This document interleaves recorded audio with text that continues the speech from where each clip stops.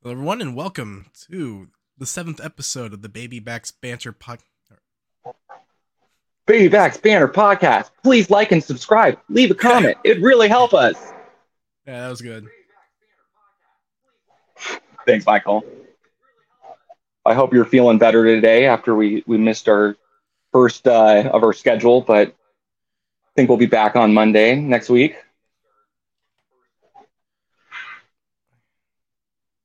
I think I should pull up us in YouTube so I can see chat.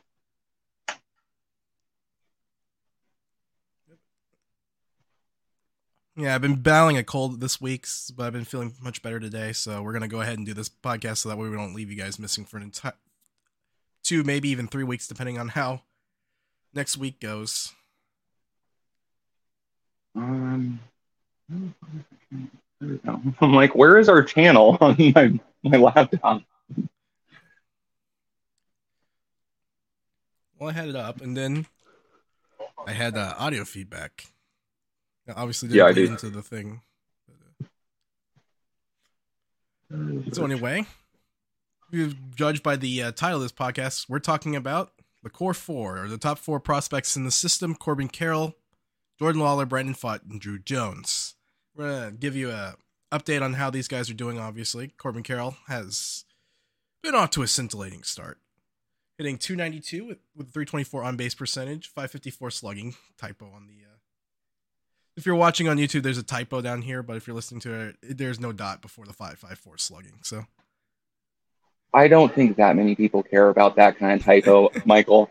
And Corbin Carroll's finally drawing walks. Yeah. That's the big one. Like, he finally is drawing walks. Yeah, 4 home runs, 7 steals, and he's 30. If you look at the right now, 130 WRC plus basically means he is 30% better than the average big league hitter would perform in the same situations. Yeah, I think that's WRC plus. If you're not familiar with it, like you're listening to this, it's that or OPS plus really, or just a great benchmark of, like, you have no idea because numbers, the context changes from season to season. So like last season we had a really, really down offensive year, numbers that may not look impressive, maybe much more impressive than you think. This isn't like 90s baseball anymore where you have a guy hitting like 330 and 40 home runs, things like that. Like, so you need context. And the 130 RC plus from a rookie, with like that already that many steals is like really, like, he's killing it. I haven't looked at his competition. Fortunately, Fangraphs can allow us to look at it somewhat. Jordan Walker. Yeah, Walker's gotten off to a slow start. I read on CBS that he's got a very ground ball heavy batted ball tendency, despite being a big lumbering. Well, he's not lumbering, but a big slugger. He's athletic. Yeah, he's not lumbering. He's got football athleticism, but every NFL defensive back is happy that he's playing baseball instead.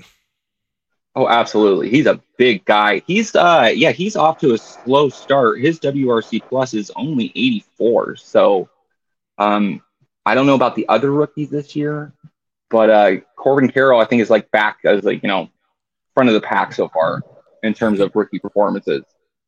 James Outman leads Major League Baseball leads all Major League rookies in WAR. There's a 169 WRC plus with the Dodgers.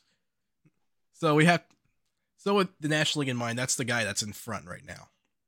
And then you can make an argument Carroll's second. Up to this point, it's kind of right there with Steer. Steer obviously better bat, but Carroll better defender. If you go by Fangraphs value. Outman's this could be very real breakout for him. If you look at his minor league numbers, he's been above average at the minimum every single season in the minors. Hold that up. I mean, I don't see a single year from him that like is a poor performance. He had the lowest WRC plus Outman had was 110 in 2018 in his professional debut, then 113, and since then he's put up at least a 136 WRC plus. And last season in Okay, that's like no, enough bats is that? This is a 288 WRC plus, and there's no way that's like a legitimate How many plate legitimate appearances? number. I'm looking for it. Like I was for some reason his minor league. Oh, okay, it's like less than 20. It's like less than 10 games. Before that, though, he had his WRC plus up to.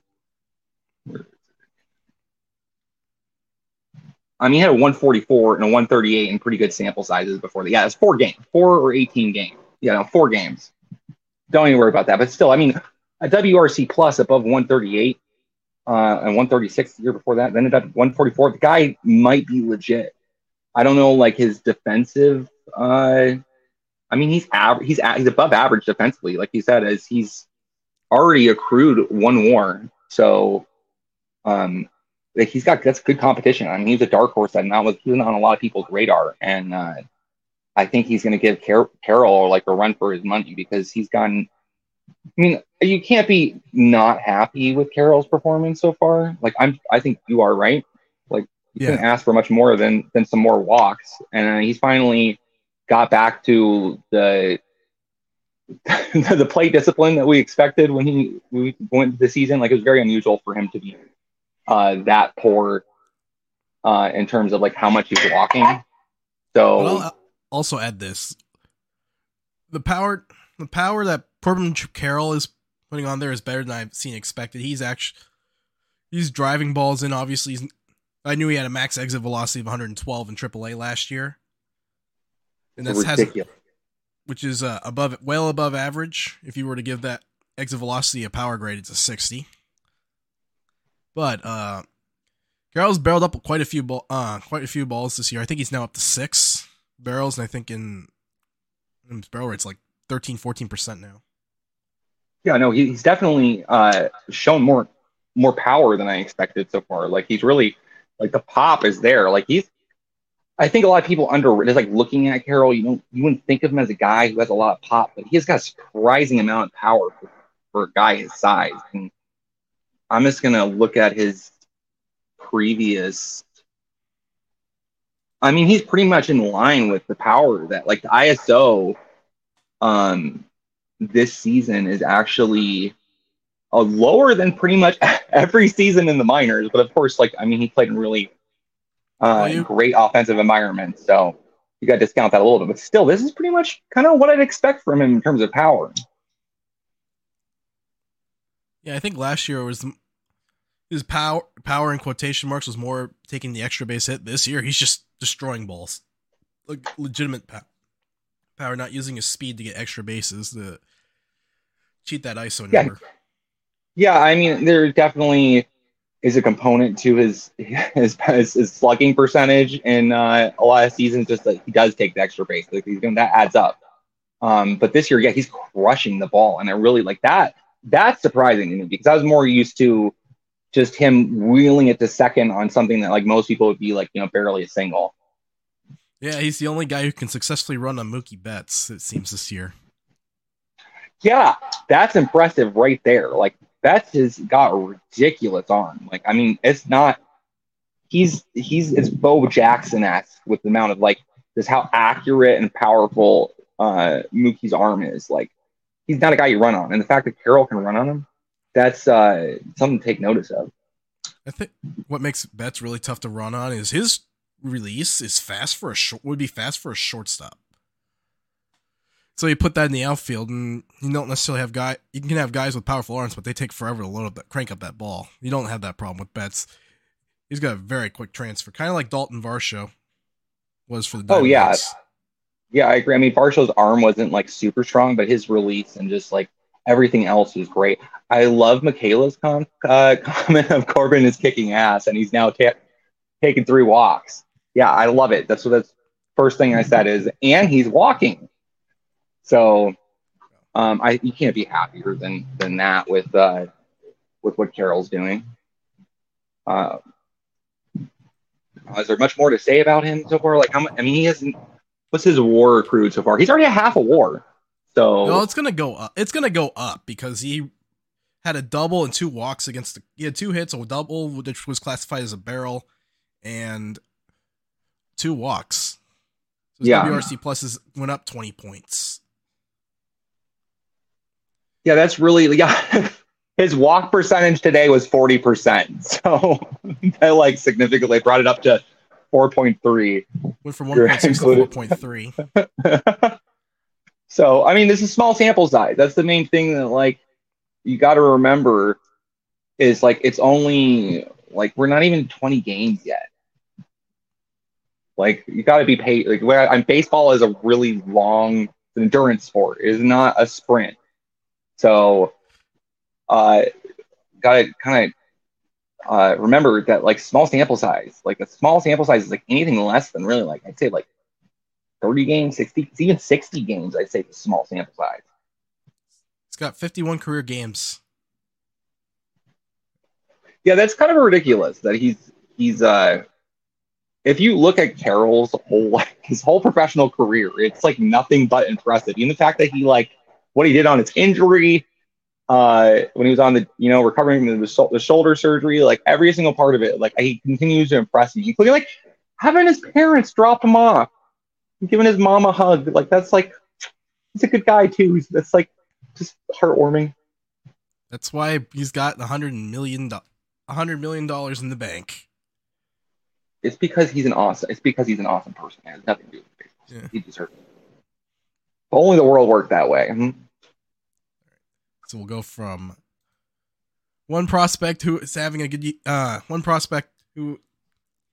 great start to the season to another one. This time in Double-A with Jordan Lawler. First 9 games, hitting .290 with a .425 on base percentage. More walks than strikeouts. A .645 slugging because he's got 3 home runs already. 5 stolen bases. 69% better than the average Double-A hitter with a .169 WRC plus. Is anyone else surprised that Lawler's off to such a hot start? Yeah, I don't see no reason to be surprised at Lawler. Like ever since, like he's like just like Carroll. He's done everything that you'd want him to. I think the 455 WOBA or WOBA, like that's probably more impressive than the 69 W6 169 WRC plus. Like I think that's more impressive because I mean he's another guy. He's doing everything that you want. He's hitting for like tons of. He's already got 3 home runs. Like that's in 9 games. It's fantastic. He's not. I thought he'd be a little more aggressive on the base paths, but like I mean, he's still like he's feeling at least like basically like a stolen base every other game, which is that fits right into. Be on pace for about 70 at this rate. That's like I mean, considering I think the only guy who's Patino ended up with like just short of 60 total in an A, and then 54 in Brazil, yeah. So and then I think he had another like 7 or 8. So he had like 62 at the end of the season, or like 50, just short of 60. 67 on okay. Like 88% success rate. Surprisingly, he doesn't have that many stolen bases yet, but like that. Lawler is he's adjusted fine. I think he's almost. Wouldn't be surprised if he gets promoted very soon. I mean, especially with Alexander out with the broken thumb. Yeah. I'm not surprised that he wasn't promoted like already. I mean, I understand like they didn't promote him for multiple reasons. They're not going to rush him. Plus, there's some other guys that needed to get the plate appearances in Reno already. Like well, Jake Hager's not really blocking anyone. Yeah, but I mean, it gives more. I mean, you can. I think have they started anyone else other than Hager at shortstop? Well, I don't think I can look that up, but I don't think they have. I mean, they might start Castillo there just to get him a look, but Castillo's not really your. He's a second baseman.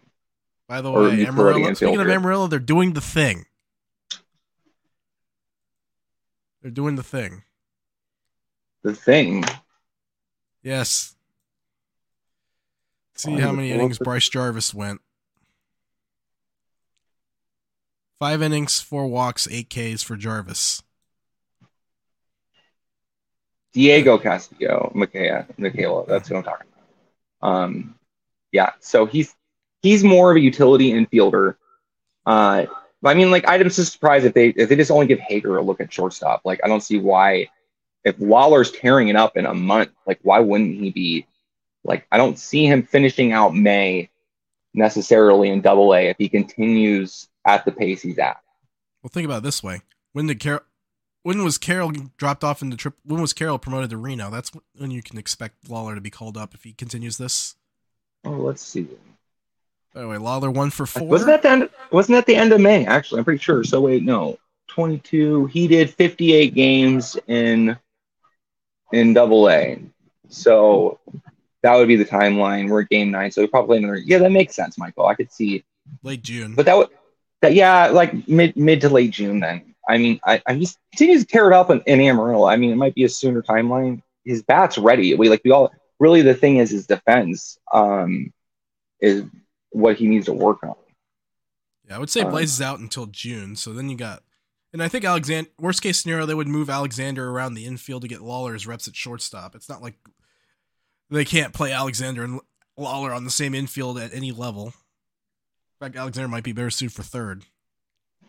Yeah, honestly, if like Perdomo is a fantastic shortstop.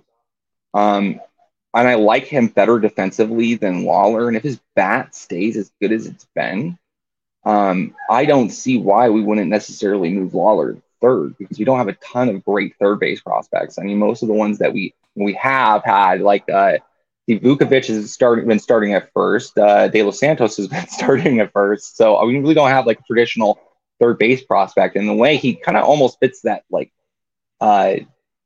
we shouldn't make the same mistake that the Yankees made with Jeter of like leaving that short, and like, because he's like the better prospect and better guy.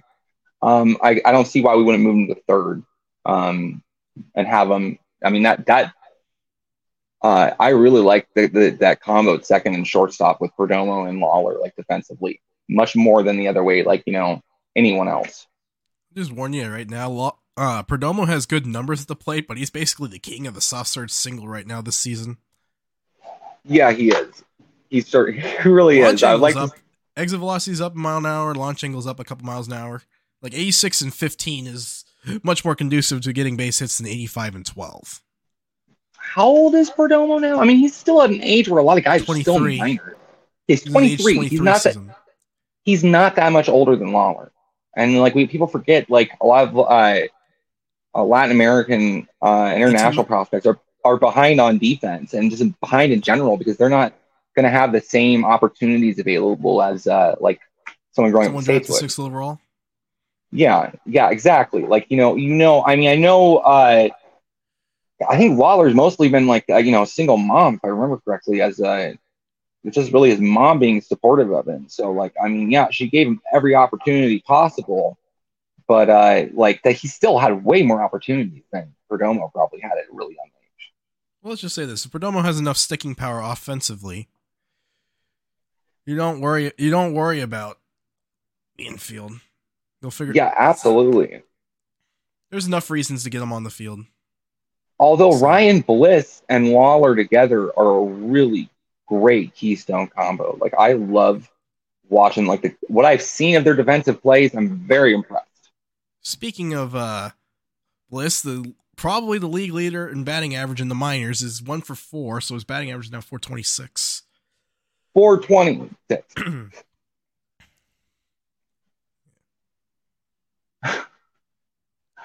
Bliss's breakout is like, I mean, I think a lot of people were looking at him last season and were wondering, like, okay, is he a bust? There's a few guys that, like, really that I was questionable going into the season after the performance last season. They stepped up. He's one of them. Yeah. Obviously, looking past the surface numbers, we mentioned this before on the podcast, but Ryan Bliss did actually have a very good second half with Hillsborough. His final 2 months had OPS in the 770s. Which at that level is very good. With that environment is very good. Hillsborough, yeah, it's the only environment in the D-back system that's pitcher friendly. So we could actually look it up on the game log, I think, on Fangraphs. And Bliss is a good enough defender at second base that if he's a league average hitter, they're going to have to leave him there. Oh yeah, no, his glove 100%. Like if all that mattered was the glove, I'd say the glove's major league ready. If not, it's ready at the end of the season. Like he's that good defensively. Let me pull him up too. I'm gonna go post All-Star break. Yeah, Bliss.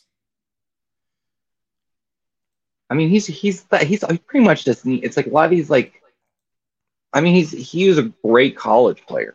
So, yeah. I liked him in college, and he's had a lot more like, I mean it's weird. Like it's weird that like Brian Bliss is the same age as Perdomo. Like people like don't realize that like just how young Perdomo is. He's younger than the college players in the system right now. So I think that he may end up being the double play combo of the future with Lawler. Just slide him over to, I mean, leave Bliss and Lawler together. They really are good. Perdomo, move him to a middle utility infielder, or just slide him, Lawler over to third. Like I said, you got a hell of an infield. All right, so looking at Bliss's numbers since July 22nd to August 30th last year, 265 average, 362 on base, 470 slug, 14.5% strikeout rate, 9% walk rate, all very good across the board. 32% above league average up to that point, so 132. That's why he's in Double-A to start the season. Yeah, and like he turned it around. Lawler in the outfield, I think that's not happening. I think that's not going to happen. Yeah, wouldn't be bad at it. He'd be a terrific center fielder. He would be a great center fielder, but we have so many other people that are like fantastic. Like at this point, we are rich in outfield. Like we have too much. We have so many outfielders that they're like coming out our ears. Okay, we have too many good outfielders in our system named Dominic. We have two guys named Dominic. We got too many Dominics that are good in the outfield right now. I'm joking. One of them is good. One of them has is decent defense. The other one is an outfielder name only. Yeah, we're talking about Canton, right? So we'll talk about those two later. We're gonna move on to Brandon Pfaadt. Obviously, Pfaadt off. Yeah. So a little bit of context. Obviously, the ERA doesn't look great, but that's the case where he gave up 5 runs on 4 homers in his first start. In his last 2 starts, he's only given up 3 runs in 9 2/3 innings. Although, it's Reno. Yeah. Also, the thing that's kind of worrisome is Pfaadt hasn't been what he was great at last year was being very efficient with his pitches. That hasn't been the case so far. But then again, it's a 3-start sample size, so we don't think too much. There's another factor going on, is that the weather in Reno has been really sketchy. It's been very snowy at times. It's still snowing there. Like, I don't think people get that. Like, his numbers are going to be wonky just to begin with because it's snowing in like half the places that he's been pitching in. Like, I know Salt Lake has recently gotten snow. Like, it's a weird thing. And that first start was really bad. Like, that's probably that's the worst start he's had in his professional career, probably. Yeah, that was a case where he got, looking at the bad ball data, obviously, looking at the StatCast data, it seemed like he got his changeups got squared up for a home run. His second one was a Reno special, as I called it. A high fly ball to right field that just flies gets blown out of the stadium. So I've talked to my siblings. One of my siblings has a condo in Reno that's like literally like a walk away from the stadium. And then my sister recently lived there. And we talk about this before, like the wind patterns of downtown Reno blow in such a way that the winds will pull home runs that would be a normal fly ball just into a home run. Like it should be an easy out. And anywhere else, it would be just an easy out. But in Reno, like that, between altitude and that wind, you're going to see a lot of extraneous home runs. Yeah, and I think when Pfaadt gets more feel for his secondary stuff, I feel like the only secondary pitch he's had a good feel for all season is his slider since that start. So if you can get... Pfaadt's a guy that has 4 very good pitches when he's going right. Obviously, most of the time. I think most of the spring training we saw fastball, slider, changeup. But Hey, you saw more of him in like, how did he look this spring? Because I really didn't see that much of Bot. Like, I know he looked great, but like in comparison of what you've seen in the minors versus spring, like what are you seeing that's different? well, he looked really good in his three of the four, and then the one I didn't see a Fought. He kind of lost the strike zone for an inning, so he had to get pulled and then re-entered the game and kind of cruised for the next two. Got the next 6 outs and then gave up a hit, pulled for the game. Okay, I mean, what I want to see, like I think Bot actually, I get why they put him in the minors actually. I know it's controversial. Everyone was like, "Oh, we should put him in the rotation," but the dude has never struggled. Like if you look at his numbers, he has not really had a bad time at all, other than maybe a start or two where he gave up 3 home. I don't know. Yeah, I don't think he's had a bad start like he had that first start. Like I honestly, like, don't remember him having that bad of a start. I mean, he killed it in Amarillo, he killed it in Reno, and then he killed it in spring. I really think this is the first time he's really struggled in a while. And I think the team there may be some factor to it if they want to see how resilient he is. Like, because we've never seen the guy come back from a couple bad starts. So what I'd like to see, like, before, like, okay, everyone, like, we can get right into it. The Mad Bum conversation of, we should just call it Thought. And, DFA Mad Bum, that's not how it works. First of all, it's not up to Mike Hazen or anyone else. It's up to ownership. If ownership wants to do that, like, they can allow it or they don't. And that's They're not going to call it Thought if they DFA Bumgarner. He doesn't quite. It's not going to happen. It doesn't. If the contract for Mad Bum is if it's moved off, like if we do anything with him, I think it'd probably be like as a straight up salary swap of someone who's slightly more useful to us than Mad Bum would be. But there's a team out there who could use, maybe they see something that they could, help them figure it out. That the D-back, strong. I doubt it, but like it's up to ownership. So it really is like either way. We're probably not going to see that unless it gets continues to be bad. Where it's obvious, like that's the one consistent, variable in terms of the Diamondbacks' losses. If it's just Madison Bumgarner, like eventually it's going to get to the point where they're going to have to do something about it. But it's not as simple as just getting rid of him. If anything, you got to would he succeed in the bullpen? I don't think so. It's not. I don't think. I don't even know if there would be a velocity bump in the first place, for one. And if there is, I don't think it's going to be much. What's the difference between a 89 mile an hour meatball and a 91 mile an hour meatball kind of thing? That's it. You got a good point. Like that's really there's really nothing. Like I don't see any improvement either. I don't know what's going on with him. I mean, maybe he's over the hill. It happens. Everything, like little injuries catching up that may not, not serious enough to show up on an MRI or anything like that, or it affects his performance or it's mental. I don't know. Don't necessarily care. But what I want, I think that it's not going to be solved within the next, before the deadline. I would doubt it. And I don't see it. Teams might be looking to pick up Bumgarner for minimum, but not, or a minor league deal, but certainly not taking on any of that salary at this point. Yeah. I don't see someone picking, if they won't pick up, there's that would not trade for Madison Bumgarner. Point blank, I wouldn't do it. I'd pick him up on minimum salary, sure. If Diamondbacks picking up the rest of that contract, yeah, why not? But that's really the only way they're going to get out of that contract. I don't see an improvement enough where he's worth trading for any team. I was say bad contract swaps. I'm trying to. It's the same almost the same situation as Patrick Corbin's contract situation.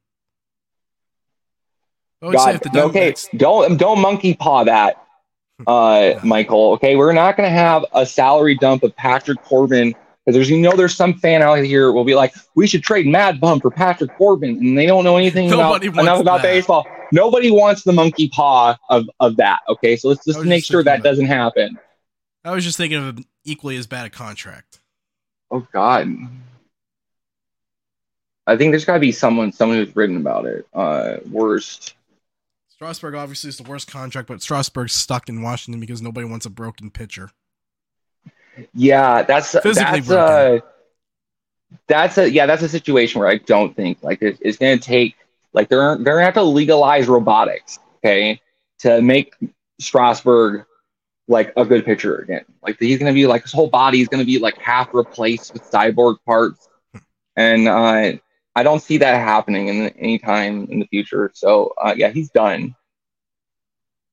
Who's like okay, Bleacher Report. I'm gonna try to pull up some kind of random articles to see a good idea of. I mean, there's like, oh yeah, Patrick Corbin comes up. Yeah, I really don't. I mean, there's really no one else. Like it's like Yelich maybe.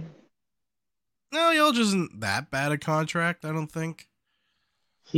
No, that's a pretty bad contract. That's Mad Bum signed for. Yelich is still an above average player. He's just barely above average instead of an MVP candidate. How when is Bumgarner's contract up? Is that after 2024? Yeah. Okay, so yeah, there's really no comparable contract that's like that similar. Like running 2 years. I mean, that Patrick Corbin contract is bad. He's signed for way too long. That's the price. They won the World Series. Now they got to pay the price for winning it. Yeah, that's unfortunate for Nationals fans. Cost of business. It's the cost of business. I mean, I was talking to my Royals fan, my best friend who's a Royals fan. I mean, it's unfortunate the situation there is that they're already like, yeah, the season's over. Get to the deadline, see if they can trade for some parts. I'm like, hey, we're in a better situation than that. Like, I thought that the D-backs would be, not as good as they've been, and this is impressive. There's still two underlying concerns. Obviously, one's very fixable. The other one is not so much. The bullpen's the bigger concern, I think, because there's no help. Yeah. There's no help coming in, but if the team can ham and egg it, they might be able to swing a trade at the deadline, perhaps, to bolster it. Plus, they've gotten the bullpen's a real question right now. After watching the last game, apparently the Diamondbacks just win when I watch the games. So they really nearly blew it the other night. Like I was like, oh wait, it's a comfortable 8-3 lead, and then I walk away for a minute, and then it's like we're Chafin is just cooked, and I don't know, Castro, like he's thankfully got us out of that, but I was expecting them to lose based on the bullpen. I don't trust Manafly per se. I don't trust McGuff. I forgot how to say his name. Actually, McGuff was the one guy that pitched well yesterday. Oh yeah, he just makes me nervous watching him pitch, dude. Like I don't know about like long term. We need some more options. I think to explain Chafin's outing, I think he was pretty much toast physically. That was his 5th appearance in 9 days. Yeah, he's going to need to be. He needs to be made unavailable, like basically until after this weekend. It's Sunday at the earliest. He needs a few days off for sure. Yeah, so Castro's been fairly reliable this year. I think he had that one bad outing against Milwaukee. Yeah, no, I really like Castro so far. Like he's got great stuff. He just throws strikes. He throws hard as hell. Hard. You can see it's like a little bit better than past years. He's definitely improved, and I think that's really like looking at him from like previous seasons, and like I mean he's really like the last time he was good before he came to the Diamondbacks was in 2020. So he looks more like that guy again, but I know he's like obviously the bullpen is definitely taxed. So and that's the problem with Madison Bumgarner is that like we might as well just have a bullpen game. This is what I was going to say. Your last two starters got a combined 20 outs. Yeah. That's what taxes your bullpen. Well, yeah, absolutely. I mean, Jameson did not have his best stuff the other day. I think. Well, yeah, he couldn't throw it. He couldn't throw a slider. He threw. I think his first slider he threw in the strike zone got hammered. Obviously, because Paul Goldschmidt does it to everybody. Well, it's Paul Goldschmidt. It's Paul Goldschmidt, and then he just had trouble throwing a slider anywhere near the strike zone. And I thought he had a pretty good looking sinker, but he was missing down with it instead of the kind of instead of throwing it over the plate. I actually caught the game after he left the game. That's when I started watching it. So I mean, he got bailed out with the offense really killing it. And the real thing that's saving the pitchers right now is the defense. Like the Diamondbacks, their outs above average in the outfield I think they're number 1, and the infield I think is like within top 5. I'm not for sure. And I know I know Moreno has been fantastic at throwing out runners, and he's got to be like up there. All right, so let's look up outs above average. So Diamondbacks is a team. Obviously, their defense, I think, took a hit today. This stupid computer sometimes just does not want to. Here, I'll pull it up. Okay, yeah, so Diamondbacks are number 1 in baseball and outs above average at plus 11, almost double the next team at plus 6. That's the Mets. Yeah, that's fantastic. They're really bailing out a lot of our pitchers. I can't imagine how much worse Bumgarner and Davies would have been. Like they bailed Davies out in that one good start that he had. Like literally, every single out was, thank God we got Alec Thomas and Carroll and McCarthy in the outfield. All right. So looking at outs above average, your two leaders double the next team. Yeah, your 2 leaders in outs above average are your 2 corner infielders at plus 4, Josh Rojas and Christian Walker. So now just give Christian Walker the Gold Glove now. Don't even waste the season. Just give it to him now. So then after those, everyone on the infield except Cattell is in the positive. Yeah, I always forget how good Christian Walker is. He's really like an underrated. His defense is underrated. Just like. It's something he's an afterthought at this point. Like, oh yeah, of course, Christian Walker is fantastic first baseman. McCarthy is next highest at plus 2. Outs above average in right field. And then Ahmed, Carroll, Longoria, and Perdomo are each plus 1.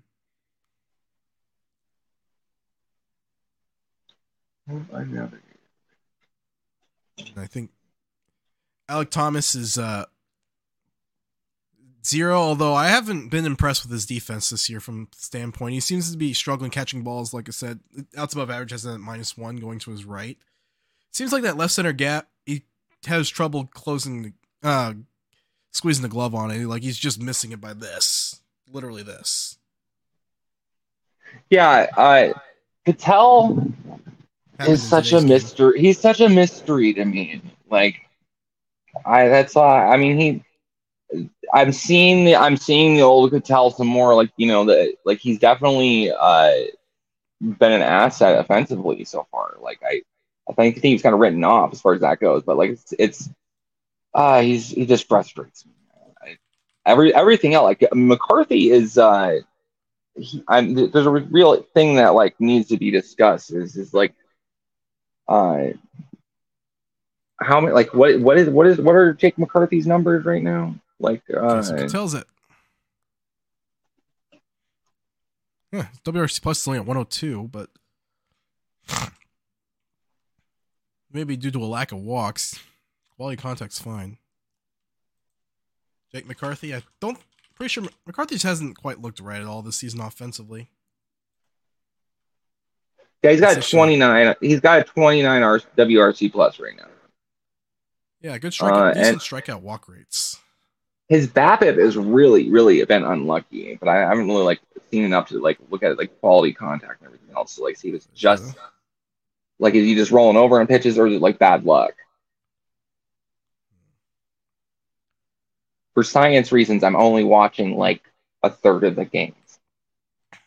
All right, so if we look at his bad ball data, his ground ball rate's down compared to last. I think it's just a case where his pop-ups are up. Oh yeah, his pop-ups are like definitely. He's looking more pre-swing change numbers. I think he's just gone away from what he's doing. Yeah, that's why he looks off. Is he's not? I think he might have reverted to his old kind of old batting habits because Jake McCarthy. Actually, his old batting habits were beating the ball into the ground. Yeah, I think he's trying. I think he's trying to lift the ball more, and that's where he's getting into trouble. Well, either way, he's definitely his infield fly numbers. I don't know, man. Like they kind of, if you look at, if you can't trust. I just realized you can't trust Fangraphs for infield fly ball because its pop-ups divide by fly balls. So we need to StatCast it. Yeah, look at StatCast. I don't have that right off. There's a slight difference between the two in batted ball data, but according to Fangraphs, his ground ball rate's down. Okay, so compared to last year, ground ball rate isn't that far down. However, line drives are down, turning into fly balls. Well, let's pull up Alec Thomas. Quality contact is down compared to last year. Okay, so I think this is because a matter of like looking at video of like him when he's on like a hot stretch versus like someone just needs to get him back in the video room and work the cage. Okay, like it's a timing issue with McCarthy. It seems he's either rolling over or he's hitting weak fly balls the other way. Now he's had a few moments where he's ripping balls through the infield, and he had that one triple against the Dodgers. Although I don't think he's really squared up a ball this year. Whereas the case with Thomas, I think Thomas is actually trending up. Exit velocity is way up. Launch angle is starting to come up, I think, and he also hit a pretty impressive home run today. His defensive numbers are a little down, but that'll turn around. I don't think it's a big 9 games is not a big enough sample size to say like, oh well, Thomas's defense isn't as good when every single we have a big mass of data that says that he's fantastic defensive. All he needs to do is be like even like kind of near. He doesn't actually have to be league average to be a positive WAR player. His offenses needs to be just good enough to let the defense do the rest. I mean, that's really like where he's at, and he's trending up. I don't think this is like 9 games is not a big enough sample size. Jake McCarthy is more concerning to me than Alec Thomas. Because like I said, you're a player going from your age 22 to age 23 season. There's a 5-mile-an-hour jump in exit velocity. We'll see if that's sustained. Strikeout and walk rates are pretty similar. Hard hit rate. His BABIP is down. Yeah, his hit rate's way up. If you look at Thomas's his batting average in balls in play, like it's definitely below average. So yeah, he's been unlucky just based on that. But I mean, we're still like we're not even to like 20 games. So I think it's a case where the line drive rate is down. That's why you see the balls in play average drop. Yeah, it's like 70% of line drives become hits or something like that. Yeah, something like that. I think that's the thing is like it's it's just from experience. I know like this is you can have a great opening month and team can be complete shit. Like that as a Diamondbacks fan, we've experienced team just collapsing, and we've also seen teams that start off like kind of and do fantastic. I think the Diamondbacks are trending up other than like the bullpen. I think the starting pitching can only get better. If we just make some key moves, but that's not up to us, so we'll just ignore that component. But I mean, I think they've actually been lucky, honestly, to have the record they have right now. Like, what would you say? Do you think the Diamondbacks have like earned their record? I don't know. I feel like the bullpen, obviously, the WAR is going to be negatively impacted because they keep giving up. Because when they get blown out, they get really blown out this year. Yeah, that is true. Like when they're bad outings, they've been much worse than like their bad games are very bad. It's very like hot and cold. Like they're like extreme numbers. Like I've seen the relievers kind of hold. Like in the games I watched, they've actually been pretty good. All I got 6 games, but like and just so far, like the bullpen's been good enough where you can accept it. But like, I mean, it's concerning just how bad they are in bad outing. Okay, so the D-backs are 13th in win probability added for the bullpen. The 14-9 shutdown to meltdown ratio, so that's 1.5. So it's what is up with Kyle Lewis? I was going to ask about that. Might as well ask you now. Kyle Lewis has been Wally pipped. Although Wally I don't Pipp. know what the. Well, Pavin Smith is on a tear. No, I mean in terms of his like, what was he sick? Like, do you know what the illness he was put on for? Like, No. I mean, I never heard. So we don't know. Okay, who knows with that? So tomorrow will be the 10th day. He's got options. Yeah, 2 options left. He can't really send Smith down right now. No, Smith, you have what you got? What are Smith's numbers? I think he's hitting like 330. He's been good enough. Like, I'm not gonna worry about Pavin Smith now. He's high. You're gonna take advantage of that. You're talking about a guy that had 2 homers in this series. I would rather have a hot Pavin Smith than Kyle Lewis. Okay, like, I mean, he's been a really good bat, and the rest of the team's fine. But like Pavin actually does have a little bit of defensive flexibility where he can back up Walker at first, and he can play left field. Those are more useful than not being able to go to the field at all, which is where we're at with Lewis. Like, I really don't trust the dude's knees at all to like survive a position and like standing there for 9 hours or like 3. Okay, there's 2 hours. He's pure DH, and I'd take a position player, even one that's like middling defensively, over a DH. DH's defense, especially if there's like a little bit of defensive flexibility there. However, the flip side for bringing in Lewis is Smith is unplayable against left-handed pitching, and Lewis obviously would be in the lineup against lefties. That's about the only thing. Yeah, they're totally. Smith does have less power potential than Lewis. Although the way Smith's been hitting the last week, I don't know anymore. I'm very like it's. I think it's the universe telling us like, because I hate to admit it, but like both of us we've been very hard on Pavin like throughout his career. Like, I think and like most of that he's a very niche player for a 7th overall pick. Yeah, that was a terrible draft though. We've already gone over this before.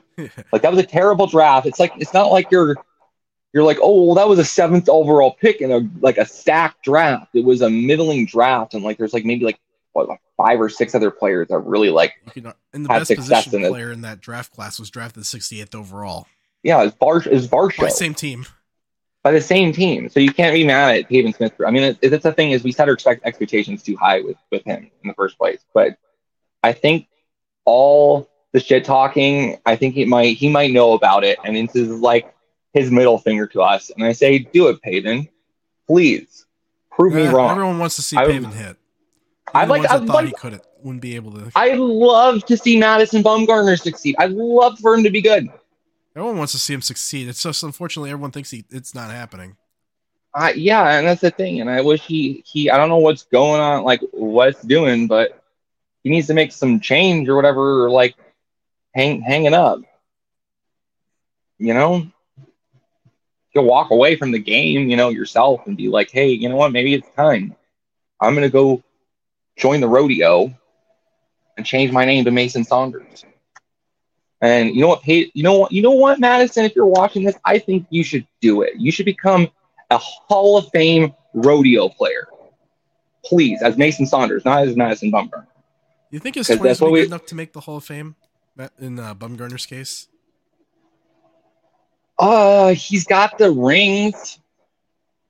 Like, he's good with the Giants. Like, I'm not gonna lie. Like, his shit was great in the playoffs with the Giants. Like, and I'll never say it to an active Giant like player, like pitching against us, but he was really good in the playoffs. And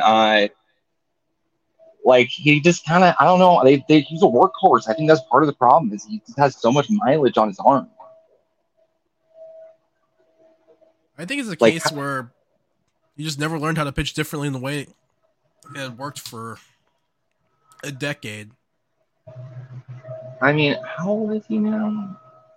He was Okay, always a so he's gonna be 34 this year. Okay, and I'm gonna tell you, Madison, I'm gonna turn 36 in 2 weeks, and you know what? My body hurts, it aches, and you know what? That's gonna be more and more the thing. Like, either change your nutrition, you work harder at it, change it up. Your shit don't work anymore. You gotta do something different. Life. I hope he hears it, and here's my advice. I don't want all the fans to be wrong about Madison Bumgarner. Them to be right about him. You see all the shit talking on Twitter today about him, and it's like he's still a person, and I want to see the best. Like, I want to see the Diamondbacks succeed. Come on, Madison, do something different. Yeah, I mean,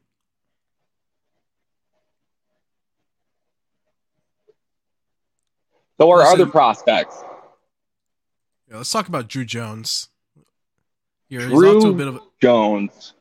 off to a bit of a slow start. Obviously, you can see 167 average, 268 on base with 13 strikeouts and 5 walks, 194 slugging percentage. I guess, like I said, it's unrealistic to believe that Jones would hit the ground running the same way that Lawler and Carroll did when they were put in the minor leagues. That's it's very unrealistic. He's kind of heating up lately. I mean, he was drawing walks. He had a really rough stretch the first few games. I think I think he had a pair of hits recently, so the batting average is going up. He will get better. There's no way he's this bad. I mean, it's just like it's very unrealistic. For his last 17 at the plate, so that's a little better. That's better than when he got off to. So, what about the last couple games? Is that how many games? He had a game yesterday with a double. Okay, so that's kind of where I got recency bias here, but he looks better the last 2 games. So it looks like he might be finally getting his swing on. Yeah, it's a very small sample size, and let's see. Always remind yourself that as a baseball fan is that you cannot. It's not like football where you have 8 12. I don't even know. It's 18 games. It takes 3. In my opinion, it takes 3 years for an NFL player to develop in their career. Obviously, with baseball player, I think it takes the best prospects will take 3 years to get to the big leagues, and then another 2 or 3. Yeah, it's not like ceiling. Back in the day, even when you have a guy go straight to the major leagues, it still wasn't very common. You did not have a guy once the draft was instituted. It becomes less and less common, and I think that it's it wasn't Steve Sachs was I think one of the more recent guys that went Mike Leake. I mean, I'm who's the last hitter? That's the one I'm wondering. I'm thinking it might be Xavier Nady. It is Xavier Nady. You're right. Yeah, Nate. So he has Xavier Nady, and then I'm thinking before that it might have been a good 10 years. I think it was I know it's the 80s. So a lot of guys don't. It's a slow process. That's the thing. The things that you and I were talking about on players, we're just now seeing guys we're 2 years ago, 3 years. Oh yeah, we're coming. Carroll's draft in 2021, right? So it's been 2 years. He's flying through the system. Okay, there's guys that we're still talking Pavin Smith, who's just now figuring it out, and he's drafted in 2017. Yeah, all these guys are college players. Yeah, they're all college players. When you see this, I don't think the last time there was a high school player that went straight to the major leagues was the 60s or something like that. Maybe even the early 70s. It doesn't happen now because the average talent, the talent level for the average player in the major leagues has gone up substantially in the last 30 40 years. The best players have not gotten better, but the players at average have gotten better. Yeah. The great players are always going to be great. Yeah, no, these are people that literally they live in Shohei Ohtani lives and breathes baseball. He does not spend money on other things. His mom takes care of all of his money. He's going to have a lot more money. And then she gives him an allowance. Literally, this is what he does. And everything else. $1 million allowance. Yeah, he's got $1 million allowance, and he does what I think that's actually really dope. That's what I would do if I was I'm making my mom to do it. I'm Mom, I don't trust myself. Trust her. Take care. But he lives and breathes the game. That's all he does. He watches baseball. When he plays video games, he plays baseball. Yeah, the The guy's probably going to be a billionaire in less than 12 months between his contract and whatever endorsements he's going to get from it. What weird video game do you think Shohei Ohtani plays besides like baseball games? Do you think there's like he plays like DDR or like Guitar Hero or something like that's like unexpected? I don't think they allow him to play Guitar Hero. Nah. After what's his name? That's his money maker. That's his money making hand. Yes, his money making hand. He's not allowed to do that. What if he slips his hand slips on the controller? Yeah, I think Carroll was in the same, like Michaela was talking about. Yeah, Carroll's a freak too. He's been playing the game since he was a kid, and he's already like they've all been playing the game since they were 5 years old. Yeah, since 5 years old. Shohei's got money in the bank already too, just from his like posting fee and all that. It's not like he didn't make money coming over here. Would have made more money if he had. Problem is the CBA that was signed before he posted over basically. Over. If he signed under like the same rules that was like Ichiro's, was it Ichiro was the last? Even. Yeah, under the Yu Darvish, like those rules, those either way, he would have made bank. Or Tanaka got 155 million. Yeah. But he would have been eligible to the rules anyway because he was like 27 or something. Yeah, no, I really would like. I'm really curious to see how much he makes in. I mean, like the thing is, he's already got the body of talent. He's shown that he's healthy enough. Like really, like Tommy John was going to be a concern. Like you have that concern with any pitcher that throws that hard. Like it's so, like the physics of like the strain put on your tendons in your arms throwing overhanded. You're gonna snap eventually. Like literally, like that's what happens. Like you're putting more force than your body was intended to do. So like what they reinforce it with is actually a much stronger tendon. So you see guys pick up like velocity too. It's got a elasticity because it was never strained like that. It's like a new rubber band to be put in there. So yeah, talking about Jones, I don't think Jones has the same polish as a hitter as Carroll and Lawler have. Because obviously Carroll, they were giving him 60-70. We're calling him the most polished high school bat in his draft class. They said the same about Lawler too. Yeah, absolutely. They weren't saying that about Jones. Drew Jones about ceiling. Drew Jones' thing, why he was such a highly rated prospect. One is obviously like he's the son of a major leaguer who's like borderline, probably will be Hall of Famer. He'll take the veterans like get him in.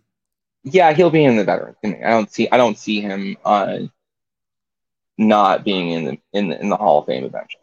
But he'll be in there eventually. And so his dad's a Hall of Famer, and he's more athletic than his father. Like he's got a much like more athletic build. He's like a bigger guy than his dad. So 6'4" and wiry build.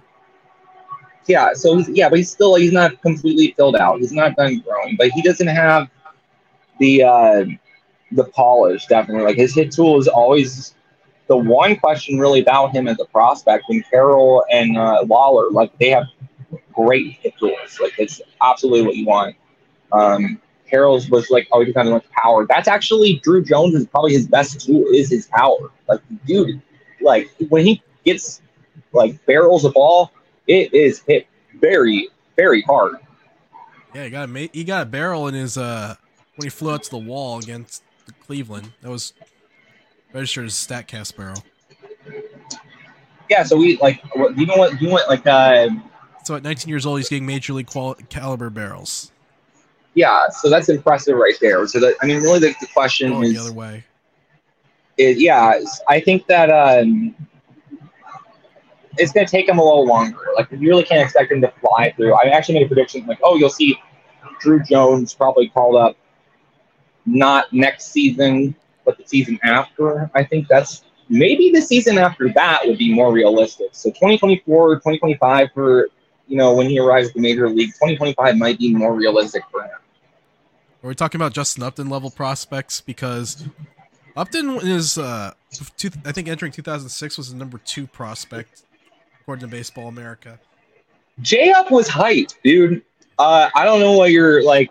People were really excited about Upton, but like he was not like he it's more his athleticism at that age. Like him and his brother, I think, kind of underperformed, honestly. I think they had some really high expectations put on them, and I think that the pressure kind of got both to him and if you look at some of the background, like they're they had a very I know the boss man, not the boss man junior, but the boss man had some very high expectations of his sons, and I think that might have played into just how the two of them performed, honestly. I was gonna say I Justin had a don't. pretty good career. Yeah, he had a good career. Like he's not a Hall of Famer. He's a Hall of Very Good. Yeah. Like he towards the end of his D-backs contract, he was like one of the best outfielders in the league. People really just I don't know. I think there's a whole there's a whole conversation about that. That's not even about him as a player, but more fans and society and expectations. It's not really what this podcast is about. Plus, I think Upton gets dinged because 2005 is an all-time great draft class in the first round. Andrew Jones, it's really like, yeah, he absolutely should be in the Hall of Fame based on his numbers. But the thing is a lot of people just see like he fell off a cliff. Fell off a cliff in his 30s. In his 30s, like his bat disappeared like all around at 30.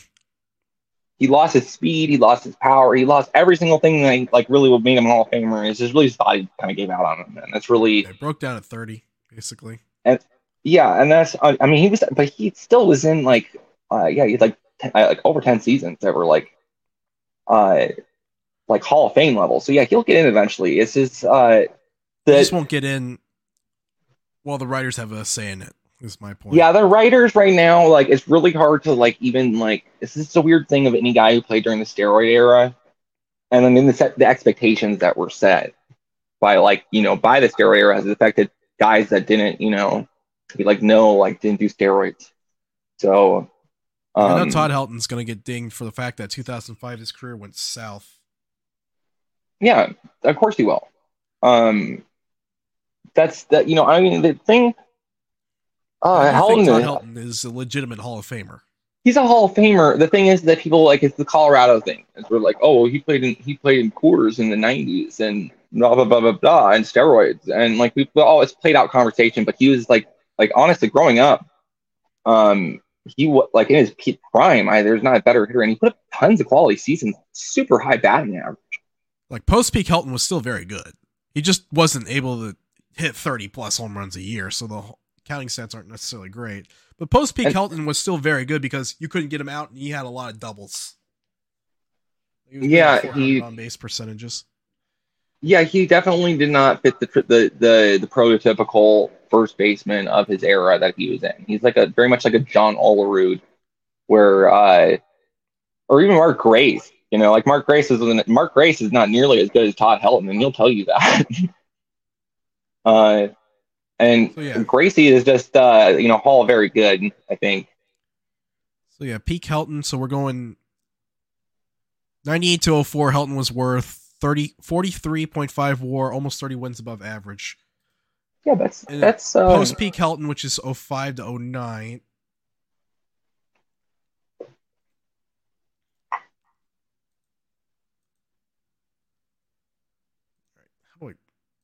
Okay, so 2005 had the back injury. Post-peak, I would say, is to 2009. He's still worth 15 WAR. On the strength of good first base over defense. 50? That's borderline. That's pretty much let's say Veterans Committee. He's his WAR was but if you're comparing him to steroid era guys who are just overdid it. I don't necessarily think Todd Helton did steroids. He always seemed kind of like the unathletic. Necessarily. The stereotype of unathletic first basemen. He was just big guy, drank beer. He's what's his name? 6'2" and lean. He had a similar build to Goldie. Wade Boggs. Wade Boggs drank beers. You don't really think of him as a guy who's working out or anything like that. And that's how I always thought of Todd Helton. He's a working class first baseman.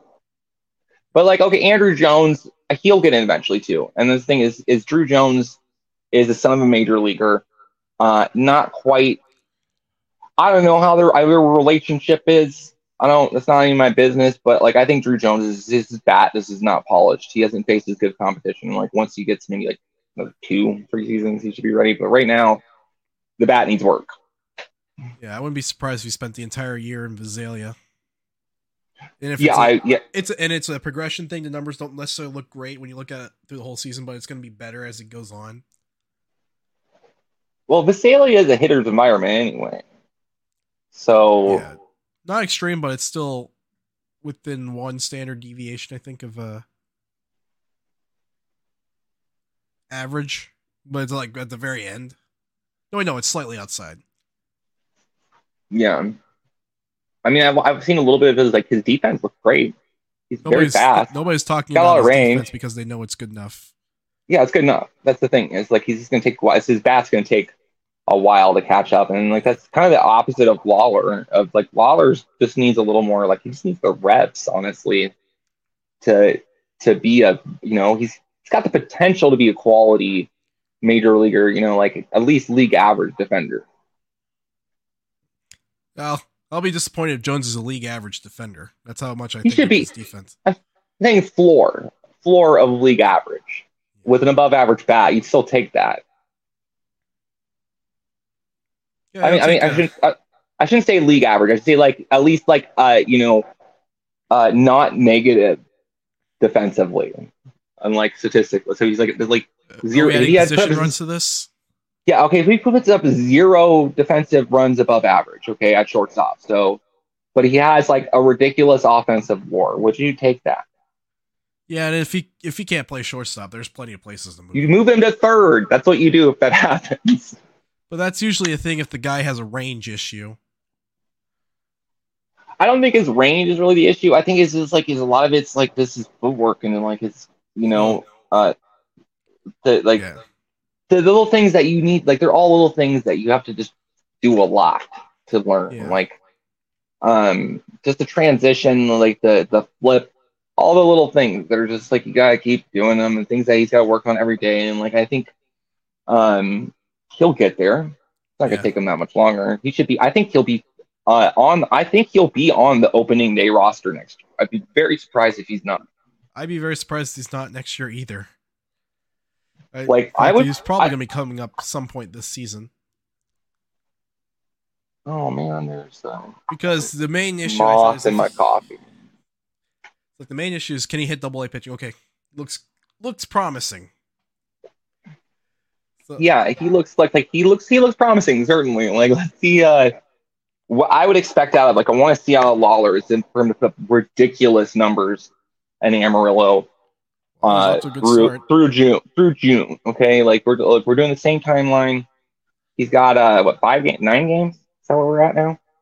And I know the lower level started a week later, so they should be 5 games shorter than, or 4 games shorter than Reno. So I'm not sure what the difference is. But he's got another 50. I want to see another 50 games of him just getting just tearing through AA's pitching. Let's see him do that. I want to see him take a bunch of walks. I want to see him hit for power. I want to see the stolen bases.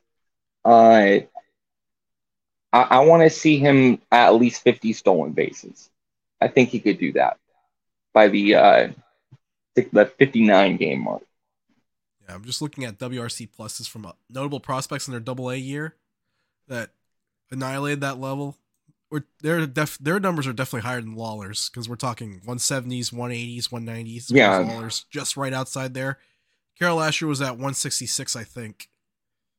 That's what you want. You want to see at least somewhere.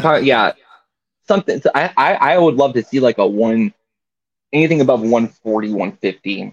It would be destroying it. If he was in the, you've seen a few guys pull a 200.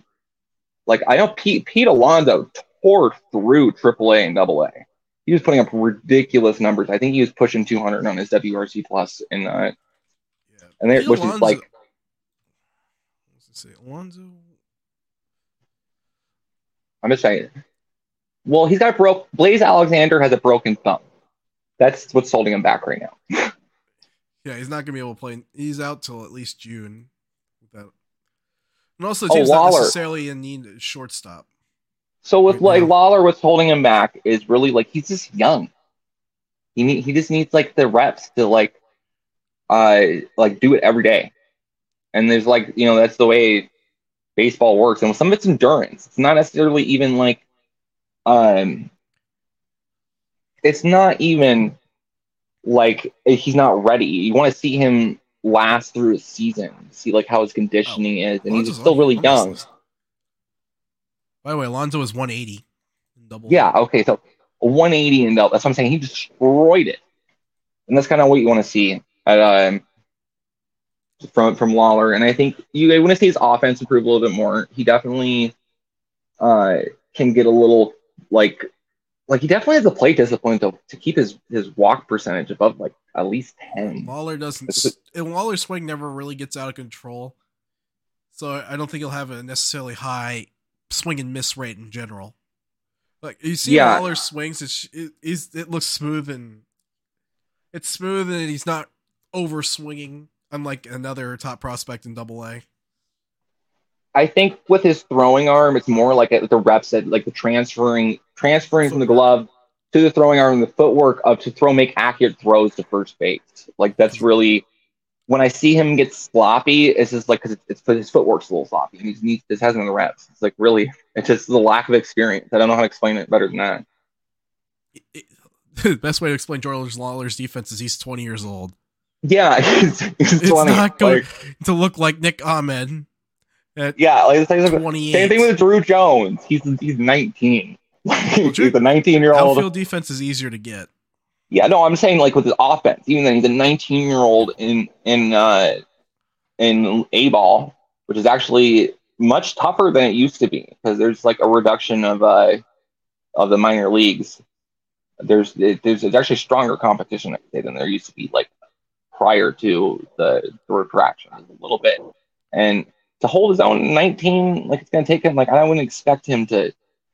Like that's like trying. Like the Diamondbacks have pretty much they've lucked out the last couple drafts with Lawler and with Carroll because they had laps and they had a win-win scenario in 22. It's either you're walking away with Drew Jones or Jackson Holiday.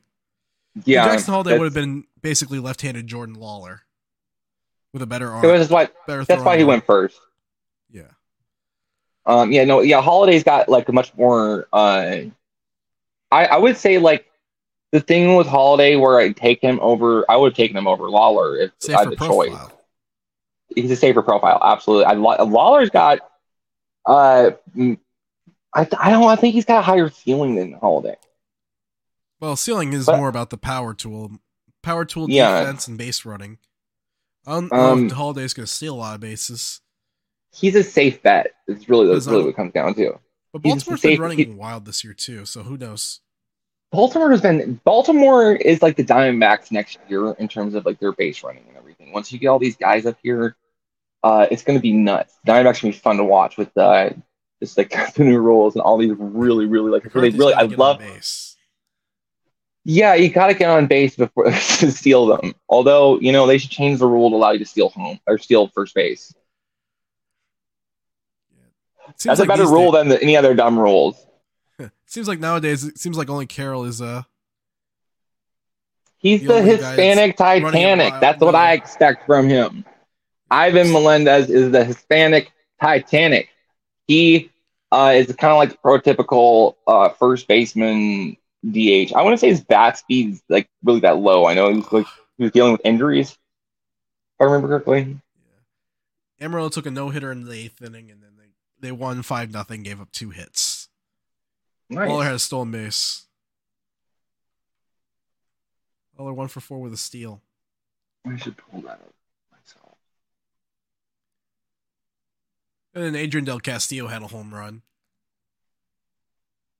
Yeah, Del Castillo, here's a guy, like, that's a guy who we didn't even see the real Del Castillo at all because of the broken hand and, just fatigue from the first, that super long, it was like the college baseball just goes on forever. So he really didn't have a chance to recover from all that. And, like, now we're seeing the real Del Castillo.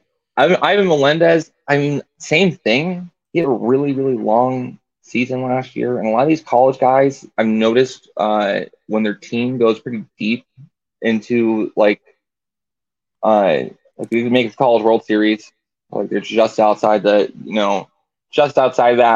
That's a really long season. And then you're going to play in the minors, okay? Like you don't get a chance to really recover from. I mean, that's a really big, lengthy season for a lot of guys to go through. And I think if he does, I wouldn't write Melendez off at this point. Like we just drafted him. He needs just some time to recover, and I think give him the season. I don't know about slow bat speed. What do you think, Michael? Well, I'd have to watch as it bats to find out there's bat speed, but that was the knock on him. Obviously, going into the draft was he can be beat by plus velocity. Yeah, that is true. I think that's a little much to write him off like that. Like it's like a long season. Like I think a lot of what really it is. Some of these guys just don't have the training or the access to all the tools available to them. Like that, even like a high draft pick or like not even a high draft pick, like a lower draft pick that like him would get. You're gonna have better training tools, better nutrition for the most part. Like it's being a college player and being an athlete is much more difficult than it looks in terms of like the financial strain and like the strain it has on your body. I was gonna say there's a lot of walks. He's got Melendez is hitting 193 so far in his pro career, but he's got a 352 on base percentage. Maybe just a situation where he's it's just feeling out what pitches he can hit and whatnot. So I haven't seen enough of him to really knock his bat speed. But like as far as like the scouts saying that, that's pretty much my take. Like I've talked to a few like college baseball players, and the ones that like teams have succeeded, they say a lot of them told me that's the toughest season they had was going into the minors after going into College World Series, and then like it's really hard. And like they said, it was one of the like most physically taxing things they've experienced in the game. So that's why I kind of give guys like Melendez in that situation, like Tim Tower the year before. Yeah. The fact that they're called, like, even if sometimes they don't, like, they're on a, remember, Tower basically collapsed after June offensively. Yeah. College, like, being in college as an athlete, like, yeah, you're there a scholarship, but that doesn't necessarily mean that you have the money, like, some guys don't have the money to eat enough. That's a lot of these are big guys. Like, food's expensive. Like, that's taxing. Like on you financially, and like that, all those things, like stresses from like having to study, or if they actually care about their studies, and you go down through all the lists of it. Like that's why I kind of write it off. And I think like we've gone into before, like now it's a better situation for a lot of these guys. They're being paid throughout the season, so I want to see like from Melendez, just the offensive progression. I want to see similar numbers from that he put up in college is really what I'd like to see from him. Some guys don't make the transition from metal bats to wooden bats. It's the hardest transition in sports, honestly. Yeah. Although metal bats obviously don't have the same starch as they did 10 years ago. By the way, Patino just walked for Hillsborough. Unfortunately, he's got slower runners in front of him. Oh, I don't understand that. Like, I understand why you put a guy lower in the order if they don't have the on-base percentage, you put a slower guy in front of them. But there are some advantages to the traditional, like, leadoff guy being first in the order, or like the bottom of the order. Like, you put your you kind of stack it the right way. It makes sense, and you can take advantage of it. But you got a bunch of slow runners in front of your fastest guys. Like, that never made sense to me. But here's the question. If you have your fast guys on base and you have your power hitters up and you're not going to run. Yeah.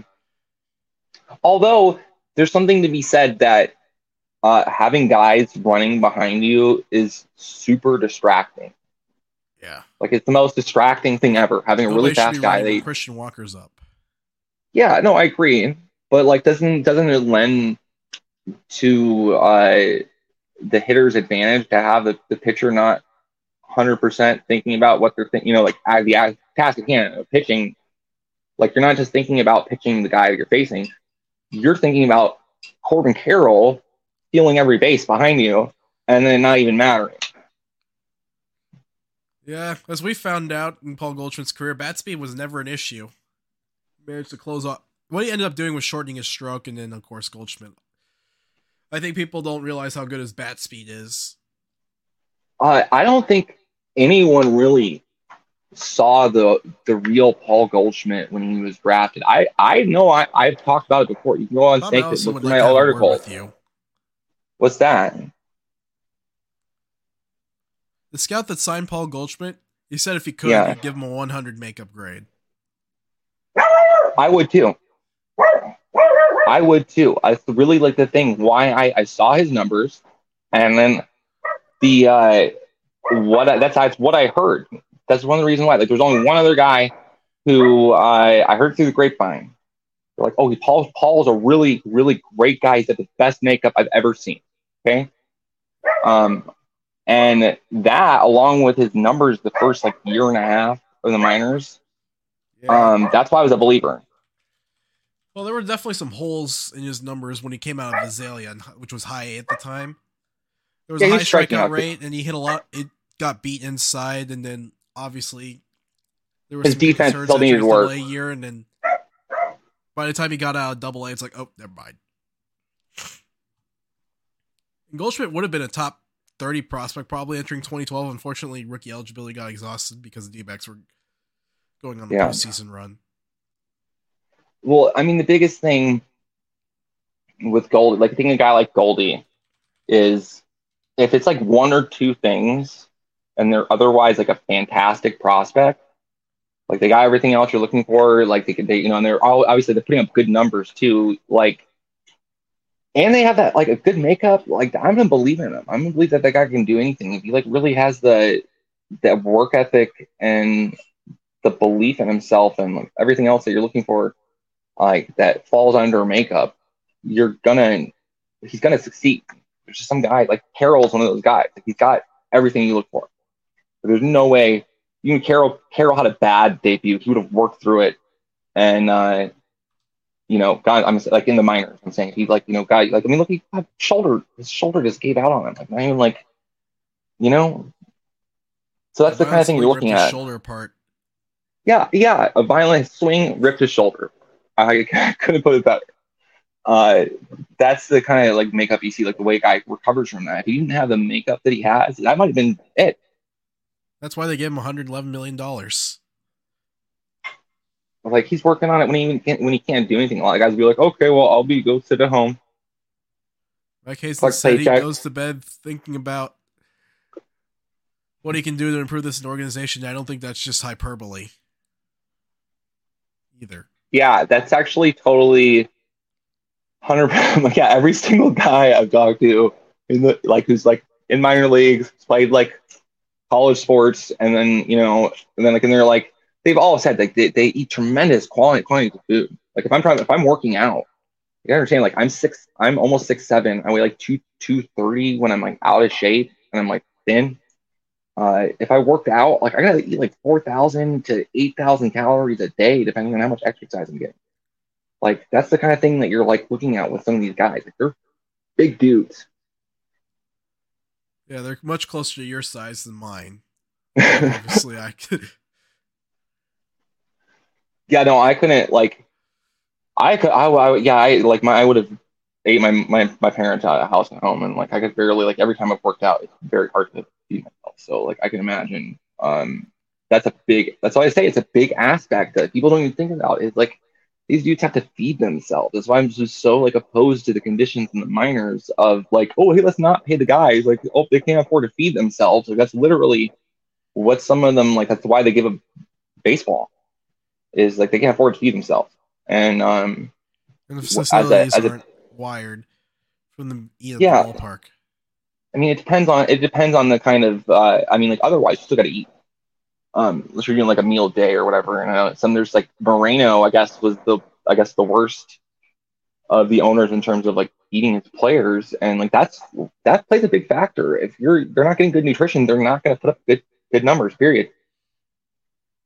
Yeah, they're not going to perform as hoped. Kind of thing. Yeah, so I think like that we actually might see some guys who might otherwise have not, they might get. I think that might be the factor that we're like really going to see moving forward, where the conditions aren't as hard. You don't necessarily want to write off a guy like Melendez or Adrian Del Castillo or Ryan Bliss. That's a great example. People were writing off Ryan Bliss. These guys, and you're talking about guys that made $1 million out of the draft too. Guys who made $1 million, and they still. You understand, like everything's expensive for them too. Like that's really not that much money, especially if you're like, in an area like I know back east can be more expensive. Like if you're playing the West Coast, daily is actually really hard to like afford rent there. It's like in the Coachella Valley area. California's expensive. Oregon's expensive. Texas is a little better, but pricing in like Amarillo, that kind of area, like some of these smaller, they're growing up too. So, like that's not a factor anymore. You don't worry about the conditions anymore. Don't know if there's a program in place, but I think there are families that can host minor league players in their houses, kind of thing. Oh yeah, no, there's Kansas City has that. I know about Greinke. I think Seattle does it because I've heard a story about Ketel Marte having that being the case for Ketel Marte. I was going to say Seattle's another one I know that does that. So I mean, it depends on the teams really, but yeah, they do try to do that. I've talked to a few minor league host families, and that's a lot of where I'm coming from. Is like, they shouldn't need that. It's a business. You want the best employees. You want the best productivity. You want your team to win. Give the players the tools to do so. Like, should be basic common sense. Like in terms of running a baseball team. If I ever win the lottery, Michael, I will buy the Diamondbacks out from under Ken Kendrick, and I will make them into $3 billion. They will be the Tampa Bay Rays of the West. Okay, like we'll make tons of money off, and I'll actually give them a good salary. That's the thing. I'm going to be afraid to spend money. Like honestly, I would love to have anyone under Kendrick because it's literally like the questions that we talk about. Like it's up to him, and like. I think like we're at like sunk cost fallacy point here on some of these things, Michael. Like Madison Bumgarner is sunk cost the fallacy contract. Like it's literally that whole thing as like a concept. One good example is Madison Bumgarner's contract. It's sunk cost fallacy from the very beginning. You want to get into the Reno batted ball data? Yeah, let's do that. All right, so fortunately we have StatCast data for most of the batted balls, and I say most because we don't have all of them because we have some missing batted balls from today's game. I'll double check, but I'll pull it up. Hold on, because somebody's got to compile it because nobody does. Somebody's got to compile it, and unfortunately MLB Baseball's Font is not the ones doing it. So yeah. So a little bit of an introduction, obviously. Actually, I don't think I can pull this up. I don't know if I'm going to be able to pull this up on screen. I have it in my text, though. I can't. I might be able to pull it up. So I don't know if I can do it. Screen. Let's do it. They do it. Share. All right. So this is not. No.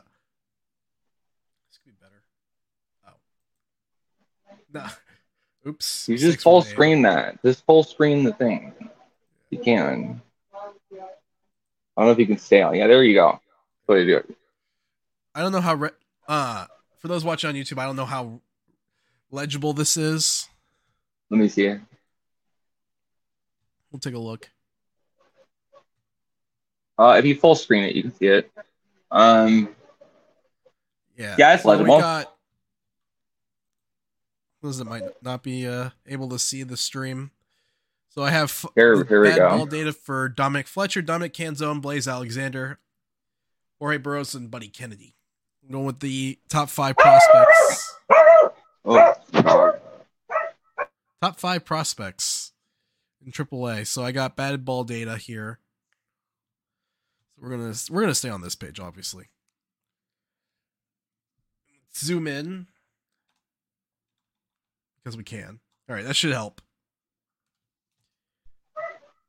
My Obviously, dogs are barking, so I'm going to address that real quick. Yeah. So we'll slide over. And then obviously the not every batted ball data. So we have average exit velocity, launch angle, hard hit rate, which is 95 plus exit velocity, barrels, both on a batted ball standpoint and plate appearance, max exit velocity, in exit velocity on fly balls, line drives, because that's the type of contact you're gonna do the damage on. Home runs as a result of fly ball, line drive contact, because I can't seem to isolate them because there are line drive home runs. So we're not going to isolate it. We're not going to inflate with the home run to fly ball ratio. And then balls in play, average, which is not as important in the, to my best estimation, ground ball, line drives, fly ball, pop up rates. So if you're listening to this later on, so the highest exit velocity goes to Dominic Fletcher at 88 miles per hour, which is just below the major league average. Double check the major league average, which is okay. The major league average is 88.4 miles per hour. If you want to compare.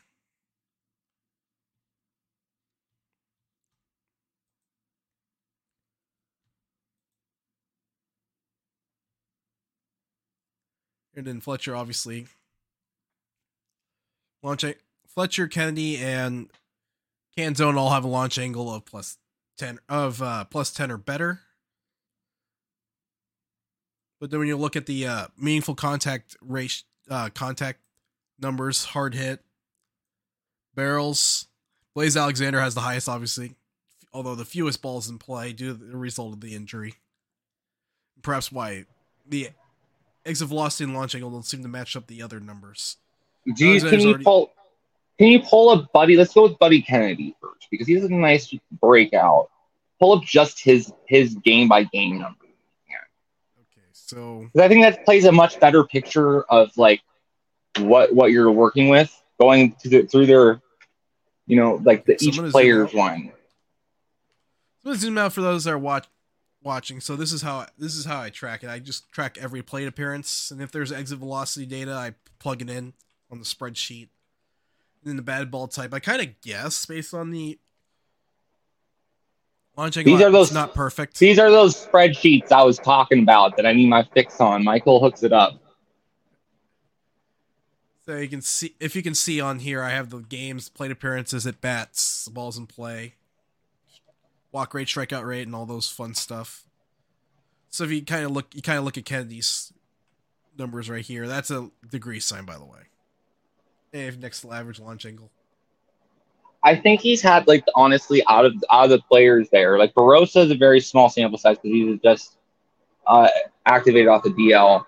But Kennedy is not he doesn't hit the ball very hard. And you can't, he is not, he's making the worst contact out of all the players. It seems like he's regressing a little bit to the mean now. Because he's not quite as hot as he was. I would still say the weakest bad ball profile probably belongs to Barossa, obviously, but Barossa is the weakest hitter of the five. Absolutely. From a scouting report reputation, he's more of a... But also, Kennedy has a high batting average on balls in play because of a line drive rate. Same thing with Alexander.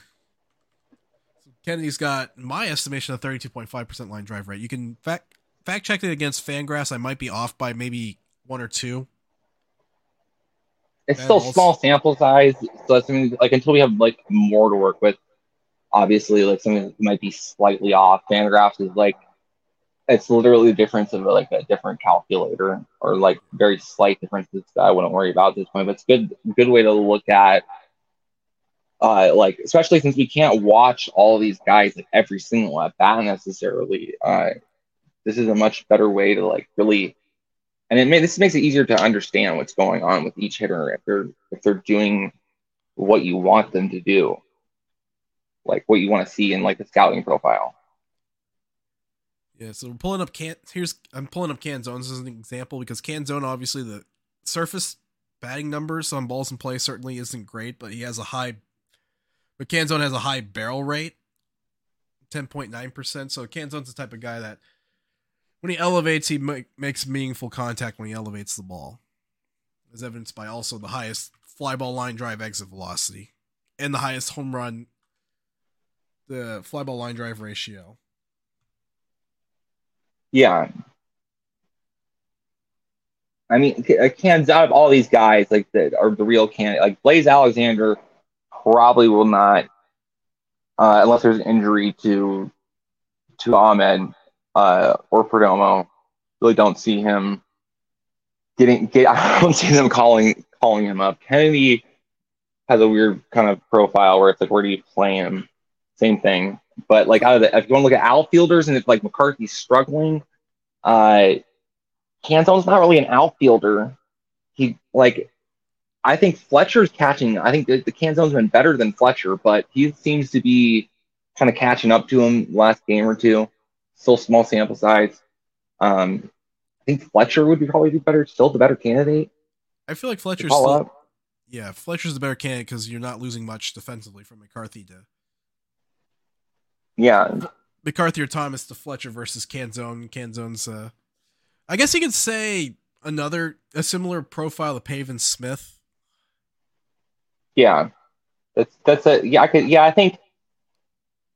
Well, are you saying Fletcher to Smith or to Canzone?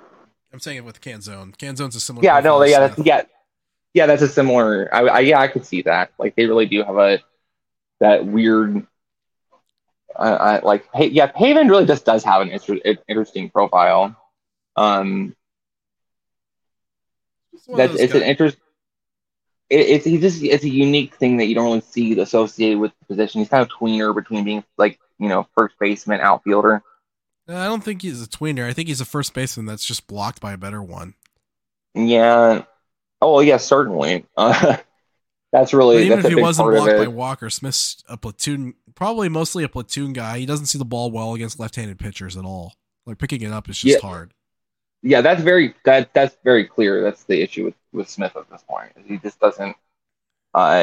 He's a platoon player at this point. He's there's nothing wrong with that. Like he can provide a useful. That's a useful thing to have around. And Canzone, it's like he's basically the same kind of guy. I don't know if he's not like. You have his splits. His numbers like left-handed versus right-handed platoon. Which player? Platoon splits for Canzone. Canzone. I don't have it on the spreadsheet. There are no platoon splits on the spreadsheet. No, I'm just saying just pull it up.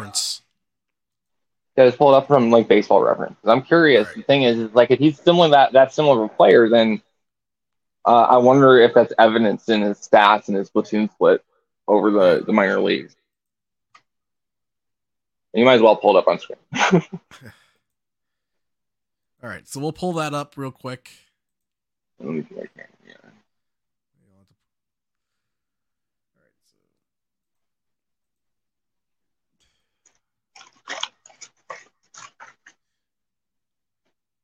Let's see. All right.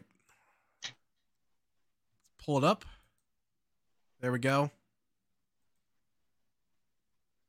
So yeah, we'll pull it up here. So there's Canzone's split numbers. Why can't I find? Oh, all right. So I'm gonna zoom in here. But Canzone so far this year, this year he's only had 13 plate appearances against lefties. Hitting is 4 for 12 with a triple and a home run. But let's pull up last year's splits. I wish they had it more easily. Like you could just pull up career and that sort of stuff easier. All right, so let's get to last year's splits. Just highlighting it for the sake of highlighting it. So he actually hit 316, 376, 535 with 6 of his 22 home runs against lefties and 125 plate appearances. But I also have to caution Reno prop. Oh, Yeah. sorry. So Reno you might not necessarily get the best platoons, best reading on platoon splits in Reno because. Okay, so because sometimes the ball doesn't break. So instead of a slider that might put him out in the big leagues, it's a hanging nothing ball. But the strikeout to walk ratio is 28-8. It's not really like he doesn't really have that strong of a platoon split, honestly. Like that's Pavin kind of had a little more obvious in the minor leagues. The thing is like the thing with Canzone and Fletcher that's intrigued me all along with two of them is that they're much better. They've kind of been written off as prospects from the very beginning when both of them clearly can hit. You know, like I mean, Fletcher had that down year, certainly, but he came back strong. And then, I mean, these guys all have dealt with COVID, like COVID seasons.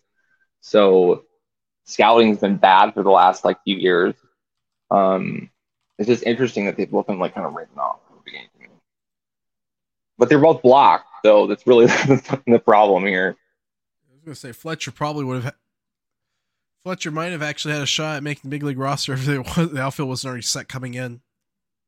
Yeah, honestly, that's the thing. It's like if he was any other team that didn't have an outfield that's good, he would be probably the best defender, actually, at least from my eyes, at least league average, better than, a lot of like, you throw him on the Nationals, better than most guys, like Royals. He'd be making the opening day roster. Like, I don't know about Washington, but yeah, certainly the team that's not necessarily looking to evaluate their 40-man roster, I think you'd have a much bigger chance. Although we don't know, like I said, Fletcher could come up if Thomas or McCarthy continues to struggle, and they need to. Yeah, I could see that. Jumpstart the line, bring up someone that's swinging the bat well from Reno. Yeah, certainly. I mean, that's really like what I would expect. But I mean, we're still like so early in the season that it's not. Like I could see Jake McCarthy going on a hot streak by the end of the month. This is not even that. It's laughable that we had this conversation. Or one of these guys may not do so well, and like they call up someone else. Like I don't necessarily think like Thomas. The bat struggles are like, when do you think they're their concern for you, or McCarthy? If you see Thomas pulling off the ball too much is when you're going to notice the pulling off the ball instead of staying in the home plate, that's what I would look for with Thomas. But with McCarthy, I think it's a case of just getting on time more. Yeah, I mean, but like, I mean, so like how many, like, what's a date? Like where you're like, okay, well, this has gone on long enough. Time to send one of them down. Probably who do you like? 2 or 3 weeks. When do you do that? So like the end of middle of May. You can pull us both up on the stream now. Yeah, middle of May is when I think team might start getting impatient if the guy is struggling. And there's no underlying thing highlighting potential improvement in performance. I don't think Thomas has that issue. Like I said, his exit velocity and hard hit rate are way up. Yeah. I guess even sending down McCarthy if we could put it together by like the middle of May. Maybe like say about the 10th or 15th, probably something in there. Third week of May. They haven't figured it out by then. They're struggling. I could see them doing that. Who do you call up? What, like if you're going to call up one of the Dominics, you call Fletcher because he's on the 40-man roster already. Fletcher because one, he's on the 40-man roster, two, a better defender. Like I said, team's going to take up the better defender, especially since the difference in the bat between the two outfielders isn't so different. Although I think Canzone has a higher ceiling because of the more likely to tap into his power, tap into whatever raw power he has. Yeah, I mean, here's the thing: is if you're sending down Thomas, I would call up Fletcher because he's a better defender. He can actually play center if you need him to. If you're calling up, if you're sending down McCarthy, then I'd probably call up Canzone just because he's a better fit. Shifting things around that way, I don't think the ability to play center field would be too impactful on that decision because if you send down Thomas, worst thing that happens is Corbin you play Carroll's your Carroll. everyday center fielder. I'm just saying the outfield defense has been it's like such an asset. Like really, so the core part of the team is success. So like I'd want to have a guy who's just if it's the bats are roughly the same, I'm gonna go with Fletcher over Canzone just because he's not as much of a downgrade in terms of the outfield defense in an overall sense, not necessarily to have Fletcher play center field because you're going to put Corbin Carroll in center over Dominic Fletcher. Yeah, Fletcher would play a lot more left field if you were called up because actually if replacing McCarthy, you'd be playing right field. Yeah, that's what I'm saying. Thomas would be left. Yeah, so as I said, it depends on who you're really replacing. I don't know. And Fletcher's on the 40-man roster anyway, so I think he gets the priority there. Trying to think of what else we can go over the last. Did we miss the guy on our prospects? I don't think we did. I mean, if you wanted to talk, well, we already kind of covered. We kind of segged into Dominic Fletcher's debut, so yeah. I wanted to talk about what you've seen so far from Jameson and Nelson. I wanted to close out with that. Jameson, I think the start the other day was just I think some of his circumstance to some extent of just having to go from bullpen to the rotation and that kind of just back and forth that screws with the guy a little bit. He might just getting a little it's just a bad start if anything. I think that was Nelson's impressed. He's really impressed me so far. I think the team's done well to pick him as we shouldn't be in this position. Both of them should have gotten from the beginning, but Nelson has been done very well as the team's initial starting pitcher out of the guys you talked about. I feel like Nelson's starts have been more workmanlike as opposed to what we saw last year where he was blowing guys away. Yeah, that's what I like about it. Is it's not he's not going on pure stuff anymore. He's not oh my god, look at me, I throw super hard to guys. He's showing us he's an actual pitcher. He's really working that methodically to get guys out. And I really like he seems to take full advantage of the pitch clock to he's used to. It doesn't even bother him, which makes sense we've talked about. I think if Jameson was the starter from the beginning, he would then we would be talking about Trey Jameson. And I think we just need to give him a couple more starts before he really clicks in the rotation. Well, he's got to stretch out first, but I think, like I said, yesterday's start, I think it was the first time he really didn't have his slider working. Oh, I know who we talked about. Tommy Henry. That's the one guy. Do we see Tommy Henry up on Monday against Kansas City? That's $1 million question. Madison Bumgarner is going to have a mysterious injury bereavement list. Someone mysteriously is going to die next to him. He's going to go on the bereavement list. I wouldn't be surprised they put him on the IL for some for sore arm. Sore arm fatigue. Something that basically reads a sore arm. I'm going to say no. We're going to get another Madison Bumgarner start. And everyone who follows the Diamondbacks and the fan is going to have a little less hair. I mean, I think when you're at the point where Gambo's making a rant about it on the radio, I think that's when. When I see his tweets on Twitter, I think I just started following him. That's how I know. I wasn't following him, and then I was oh, he's shit talking Madison Bumgarner. I guess well, but the fact that he got that many tweets, he's popped up in my feed. We're at the boiling over point. We're already at 2 limo tweets. I don't know if he's gonna be people are talking about it's gonna be his final. Was that his final start as a Diamondback? And I don't think so. But it'll certainly be his final start in a while. Yeah, he's gonna be. I wonder if there's maybe a COVID fatigue issue going on with him. COVID, no. Did he ever have COVID? Was he vaccinated? Do you have any idea?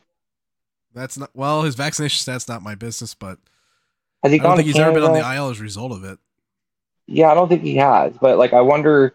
There's a thing that's now that we really like. I've seen a lot of people like had COVID infections that have really bad fatigue. It's like it basically sounds like chronic fatigue syndrome, and that's my biggest concern with some. Like I know like a lot of athletes for some reason like don't want to get vaccinated. Whatever, that's your personal opinion. Whatever your personal choice. But if you get COVID, it can cause like a chronic fatigue syndrome, and like that's a concern. I wonder if like maybe that's like a factor. I don't even know. Well, you were saying he Um, had a lot of mileage on his arm earlier. yeah, he's got a lot of miles on his arm, and I think it's like uh, the only like trio of starting pitchers that I can think of that like had that much put on them, and like had like a similar end result was the Cubs with Pryor, Wood, and Zambrano. They Yeah. had a Well, big those. Zambrano held up. The other two broke. Yeah, the other two broke. Okay, and then Heron, uh, the trio that when Heron was on the A's. Actually, some up to the D-backs, like him and Webb both just like fell apart, and it's a similar like thing where like I think he's a similar. His body just doesn't have anymore. Like Timmy lost it. There's a certain point where it's like Timmy hung it up. Hey, there you go. I don't know how your relationship is with Timmy Small guy that Madison. threw hard, threw You max know, effort. hey, Timmy knew when to hang it up. That's my Yeah, attitude. his last 4 seasons weren't so great. Yeah, well, that's where we're at. How many more seasons is it going to take for him to like be like, I don't know if I can handle the shit talking that I get in public anymore. And that's really what it's going to come to. And I don't want to see it come to that point where like people like are like harass. I never want like don't harass baseball players. Don't do that. Like they're just doing their job. But I mean, if he's going to continue playing and being awful, like that's kind of expected. So when I you don't have to think know to hang it up. I was gonna say I don't think Bumgarner cares what other people think. I would No, think I the don't think he reason he does. hangs up is he has too much pride. A guy that literally carried the Giants for 2 postseason runs, Yeah. 2012 and 2014. Like he put Yeah. the team on his back in 14. I mean, he's a legend. Like I actually like the my friend was saying like the one thing he's like the Royals fan. He's like, fuck Madison Bumgarner. Like, he killed my Royals. They could have had 2 World Series, and Could have had back to back. they could have back to back if it weren't for Mad Bum. So fuck him. And you know what? I don't feel that way, Madison. But that's how Royals fans feel about him. And so I don't want to. I just say I don't. This might be his last season. Is actually what I think he might pitch next spring. He probably might finish out his contract. I think that's just he's done after this contract either way. Because I know he wants to get paid. Well, he's getting that money no matter what. Yeah, no matter what. Unless he retires before it's up. I don't know how So, retirement works. from what I understand, if a player, unless he's medically retired, you don't get paid if you're just like, I'm done. Like, I think players union might I know you still get benefits and a whole bunch of other stuff, but You like as still far get as the like deferred money. you get deferred money and all that. You would just so forfeit salary then. you forfeit his salary. So I don't know how that would work out. I know like a bunch of the money on it's deferred. So I don't know. Like I think we're gonna see him next week for sure. Might not see him for the start after that. I hope to God I don't see him on my birthday on the 7th. Like that's my one present I want. If they put him on the IL, he's out for at least 15 days. He just missed that day, I think. So either way, kid Diamondbacks, please give me like a Brandon Pfaadt start debut, or I don't know. They're gonna call Give me Henry some before they goal. call it Fott. Yeah, I know. Henry's on the spot's on the 40 man, right? No, but it wouldn't. No, he's not. If you put Bumgarner in the IL, then you would need to make a 40-man move. Yeah, but no, just like even like having if you anyone DFA'd other him, than that wouldn't Madison be a Bumgarner. problem. Yeah, it wouldn't be a problem. They would have to make a corresponding move for it. That's the one thing that people forget about. It's like you can't. Some of these guys aren't in the 40-man roster. They have to make a corresponding move to do anything about it, and like that requires either like getting rid of a guy, or like people talk about getting rid of guys in the bullpen. Like who are you going to replace? Who are you going to replace in the bullpen? Like who you can call up for him?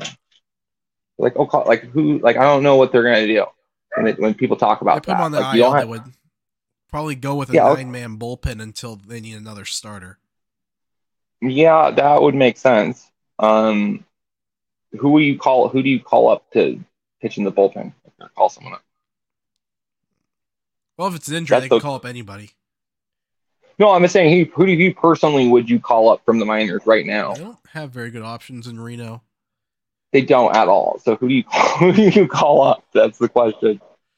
Like Vargas, there's a problem up here. Martinez can't throw it anywhere near the plate. Same thing with Stumpo.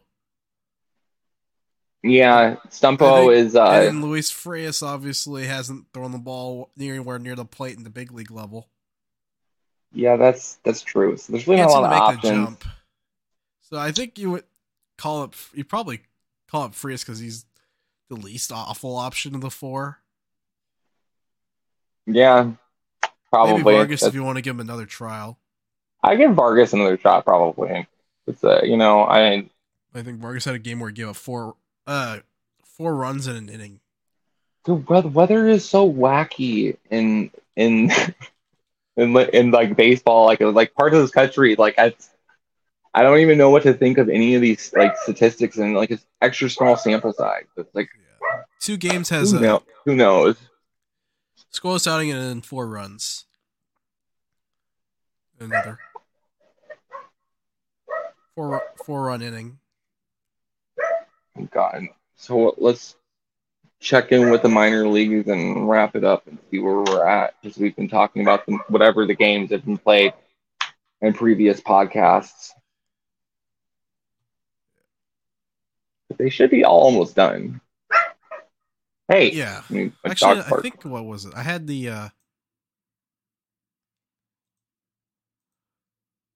Okay, so it's still a stalemate game through 5 innings. So apparently, being gifted 3 base runners wasn't enough for Hillsborough to score today.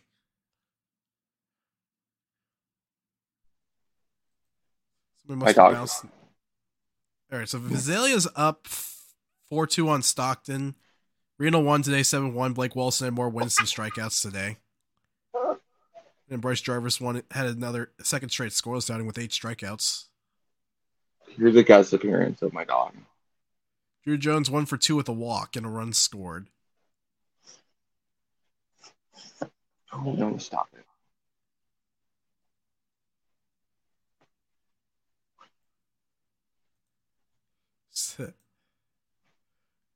Yes, that is my dog Missy. She says hello. So that's basically the rundown. Yeah, so it's still early. Just gotta wait and see. I don't like they're not gonna call up any, like, I mean, it's still early for all of this. You know, the Diamondbacks, the fact that we're 12-8. If I remember correctly, 11-8, I think. 11-8, which is 500 on the road and 5-2 at home. Yeah, that's fantastic. It's what everyone expected. And the other NL West teams have gone off a terrible start. The Rockies are extra awful. The Giants have finally, like, their juju with the free agency has run out. Like, I would say. I don't think San Francisco was ever a big destination to begin with. Well, yeah, they just missed out on a lot of guys, and I think a lot of it is like it's San Francisco's expensive play-in. It's expensive to live there. In the case of both Judge and Turner, their preferred destination gave them a competitive offer. Yeah, Judge wanted to stay in New York. It always felt that way, and then Turner and Correa, the East Coast.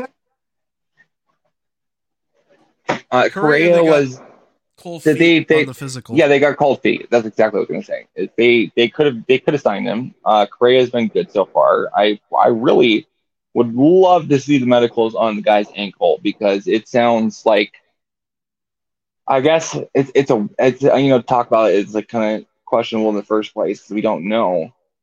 But it sounds like a situation where they're just like worried about bone degeneration and like arthritis in the joint. or like the whatever plate he has failing, which is like really, I could see like from that, it's like talking to doctors, they're like, oh, it's probably just like a degenerative, like they're worried about potential degeneration with having a metal plate in the ankle. Which there's some apparently there's a school of doctors that are really they really are not enthusiastic about like the long-term prognosis of metal implants. It's really what it comes down to. And it's much worse when you look at a 12-year deal versus I think whatever deal he eventually signed with Minnesota. I think it was like 8 or 6, something like that. 6 years, $200 million. Yeah, so San Francisco I understand why they got cold feet, but they could come back to the table with them and given them 7 or something like that. I don't understand that. I think it was because, well, they'd also gotten an offer from the similar offer from the Mets, and then they backed out for the same reason. Yeah. Oh, he was the Mets. I forgot. And I think at that point, I was like, screw it. Screw it. Yeah, and then the Twins jumped in because it's like, okay, we're pretty comfortable with, we know that your price point's going to come down because the 2 big market teams decided to shut. They're like, hey, we'll go 6th. And they're like, okay. He's like, sure, whatever. I'll try to stay healthy through all that so I get another contract.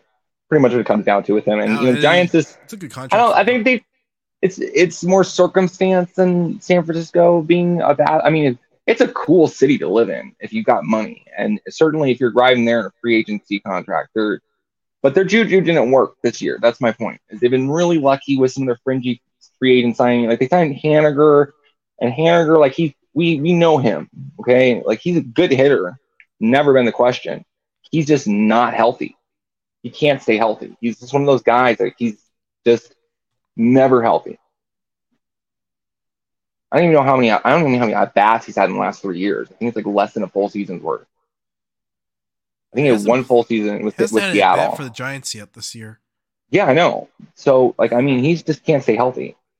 So all right. So last 2 years, he has 938 plate appearances, 691 in 2021, and 247 last year.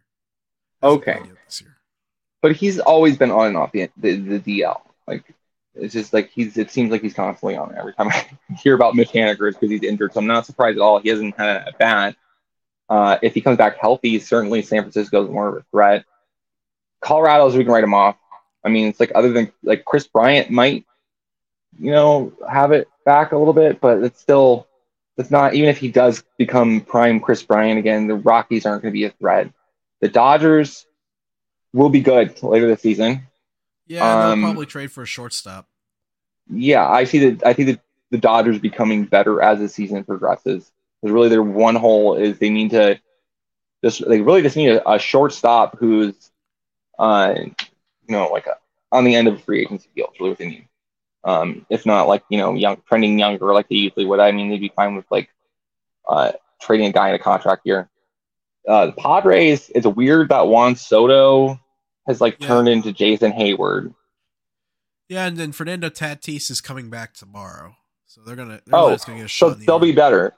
Yeah, they certainly kind of makes up for the loss of Soto, of not being his prime, and they've also had lost Musgrove, and they've had injuries. So, what do you think of Juan Soto being not good since the Padres have required him? There's too much going on up here. That's a fair assessment. I think so. I think he's trying. I think he's trying to prove that he's worth $440 million, or I don't know. Yeah, I don't. Maybe it's I don't think money was the reason he turned down that offer from the Nationals. I wouldn't want to stay there. There was no certainty to the situation in Washington for him, and I wouldn't want to stay if I was in this situation. I think part of the thing that we don't think about with San Diego's clubhouse is there's a lot of personalities going on there. That lineup is fantastic, but there's some really strong personalities on that team. I would not be surprised if Manny Machado does not get along with Juan Soto. I mean, they got a thing going where I'm better than you. No, I'm better than you. And that does happen. And I think it's clubhouse politics. It's actually playing a part of it. Yeah, absolutely. There's that lineup. Would you be surprised if they none of them got along, or like what would be more surprising? They all got along great, or none of them did. Like, what's less surprising to you? I'd be actually kind of terrified of a clubhouse that all got along. Yeah, but it just seems like the team, like it's got some, but like most of the guys in that clubhouse that are good guys are like they're all the Spanish speaking guys, okay, and there are like there's always the click between the primarily Spanish speaking players and the English primarily speaking players, and all the really good guys on that team happen to speak Spanish, and I just like see like the personality of each of the players, and I just don't think they get along. I think that the San Diego's got rotten clubhouse chemistry, and I think that one of the things that's a really good advantage of the Diamondbacks is they got a great clubhouse chemistry this year. It's a big improvement. So, fingers crossed, Diamondbacks first place. I think that's a good. They're gonna need some help to get there. They're gonna need to. I would not be surprised if some of the players that, like one of the players we've talked about this, over the course of this podcast is traded at the deadline. Yeah, I could see a situation where that happens, where they trade an outfielder for pitching. That's the most obvious move for the Diamondbacks to make would be tap into the Wilder Patinos, the Jorge Perosa, Dominic Fletcher, Dominic Canzone. There's a few other. I'm blanking on some. Caleb Roberts. I don't think Roberts gets you much in the trade though. Yeah, but he's like if he's tearing it up and he's turning it around, like he's really not that bad of a player. Like I could see like guys like that we've talked about over the course of this podcast. Diamondbacks are going to tap into that depth. They're not going to trade Jones or Lawler or Fott or Walson. Maybe their starting pitching depth. Yeah, I don't see them ever doing that at this point. Maybe Bryce Jarvis. Nah, not after 2 consecutive shutouts, scoreless starts. Yeah, I don't see them doing that. But like, I mean, certainly it's the outfield depth that we're moving with it. I see him. It depends on who becomes available. Yeah, absolutely. They probably can trade for, like I said, trade for a star. They probably need help in the back end of the bullpen. Well, I mean, certainly we're much more likely to see like outfield depth traded for bullpen depth or starting. I can see like a surplus to surplus kind of trade there in terms of like a major league level.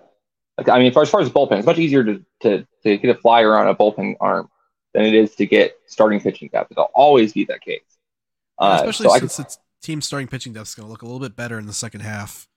Yeah, absolutely. Once they hopefully clean house or things get figured out, it's going to look a lot better. And I think that's much more likely. I mean, I wouldn't be surprised if we see that kind of move. But that's it. We are there. We saw that a lot. The exact move I'm thinking of is who did they trade for? I don't know. One of the arms that we got.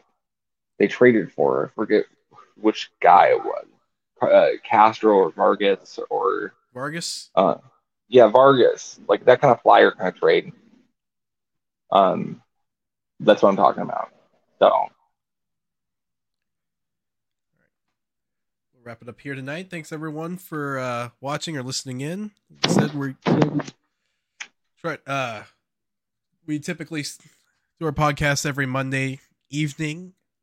Although, depending on circumstances for next Monday's home game, we might have to reschedule next week's podcast. If I'm covering no, we'll be back. Can't do it. Sometime next week. We'll be back. So, please like and subscribe. Leave comments. Share it if you can. A Diamondbacks fan, and we'll see you guys next week.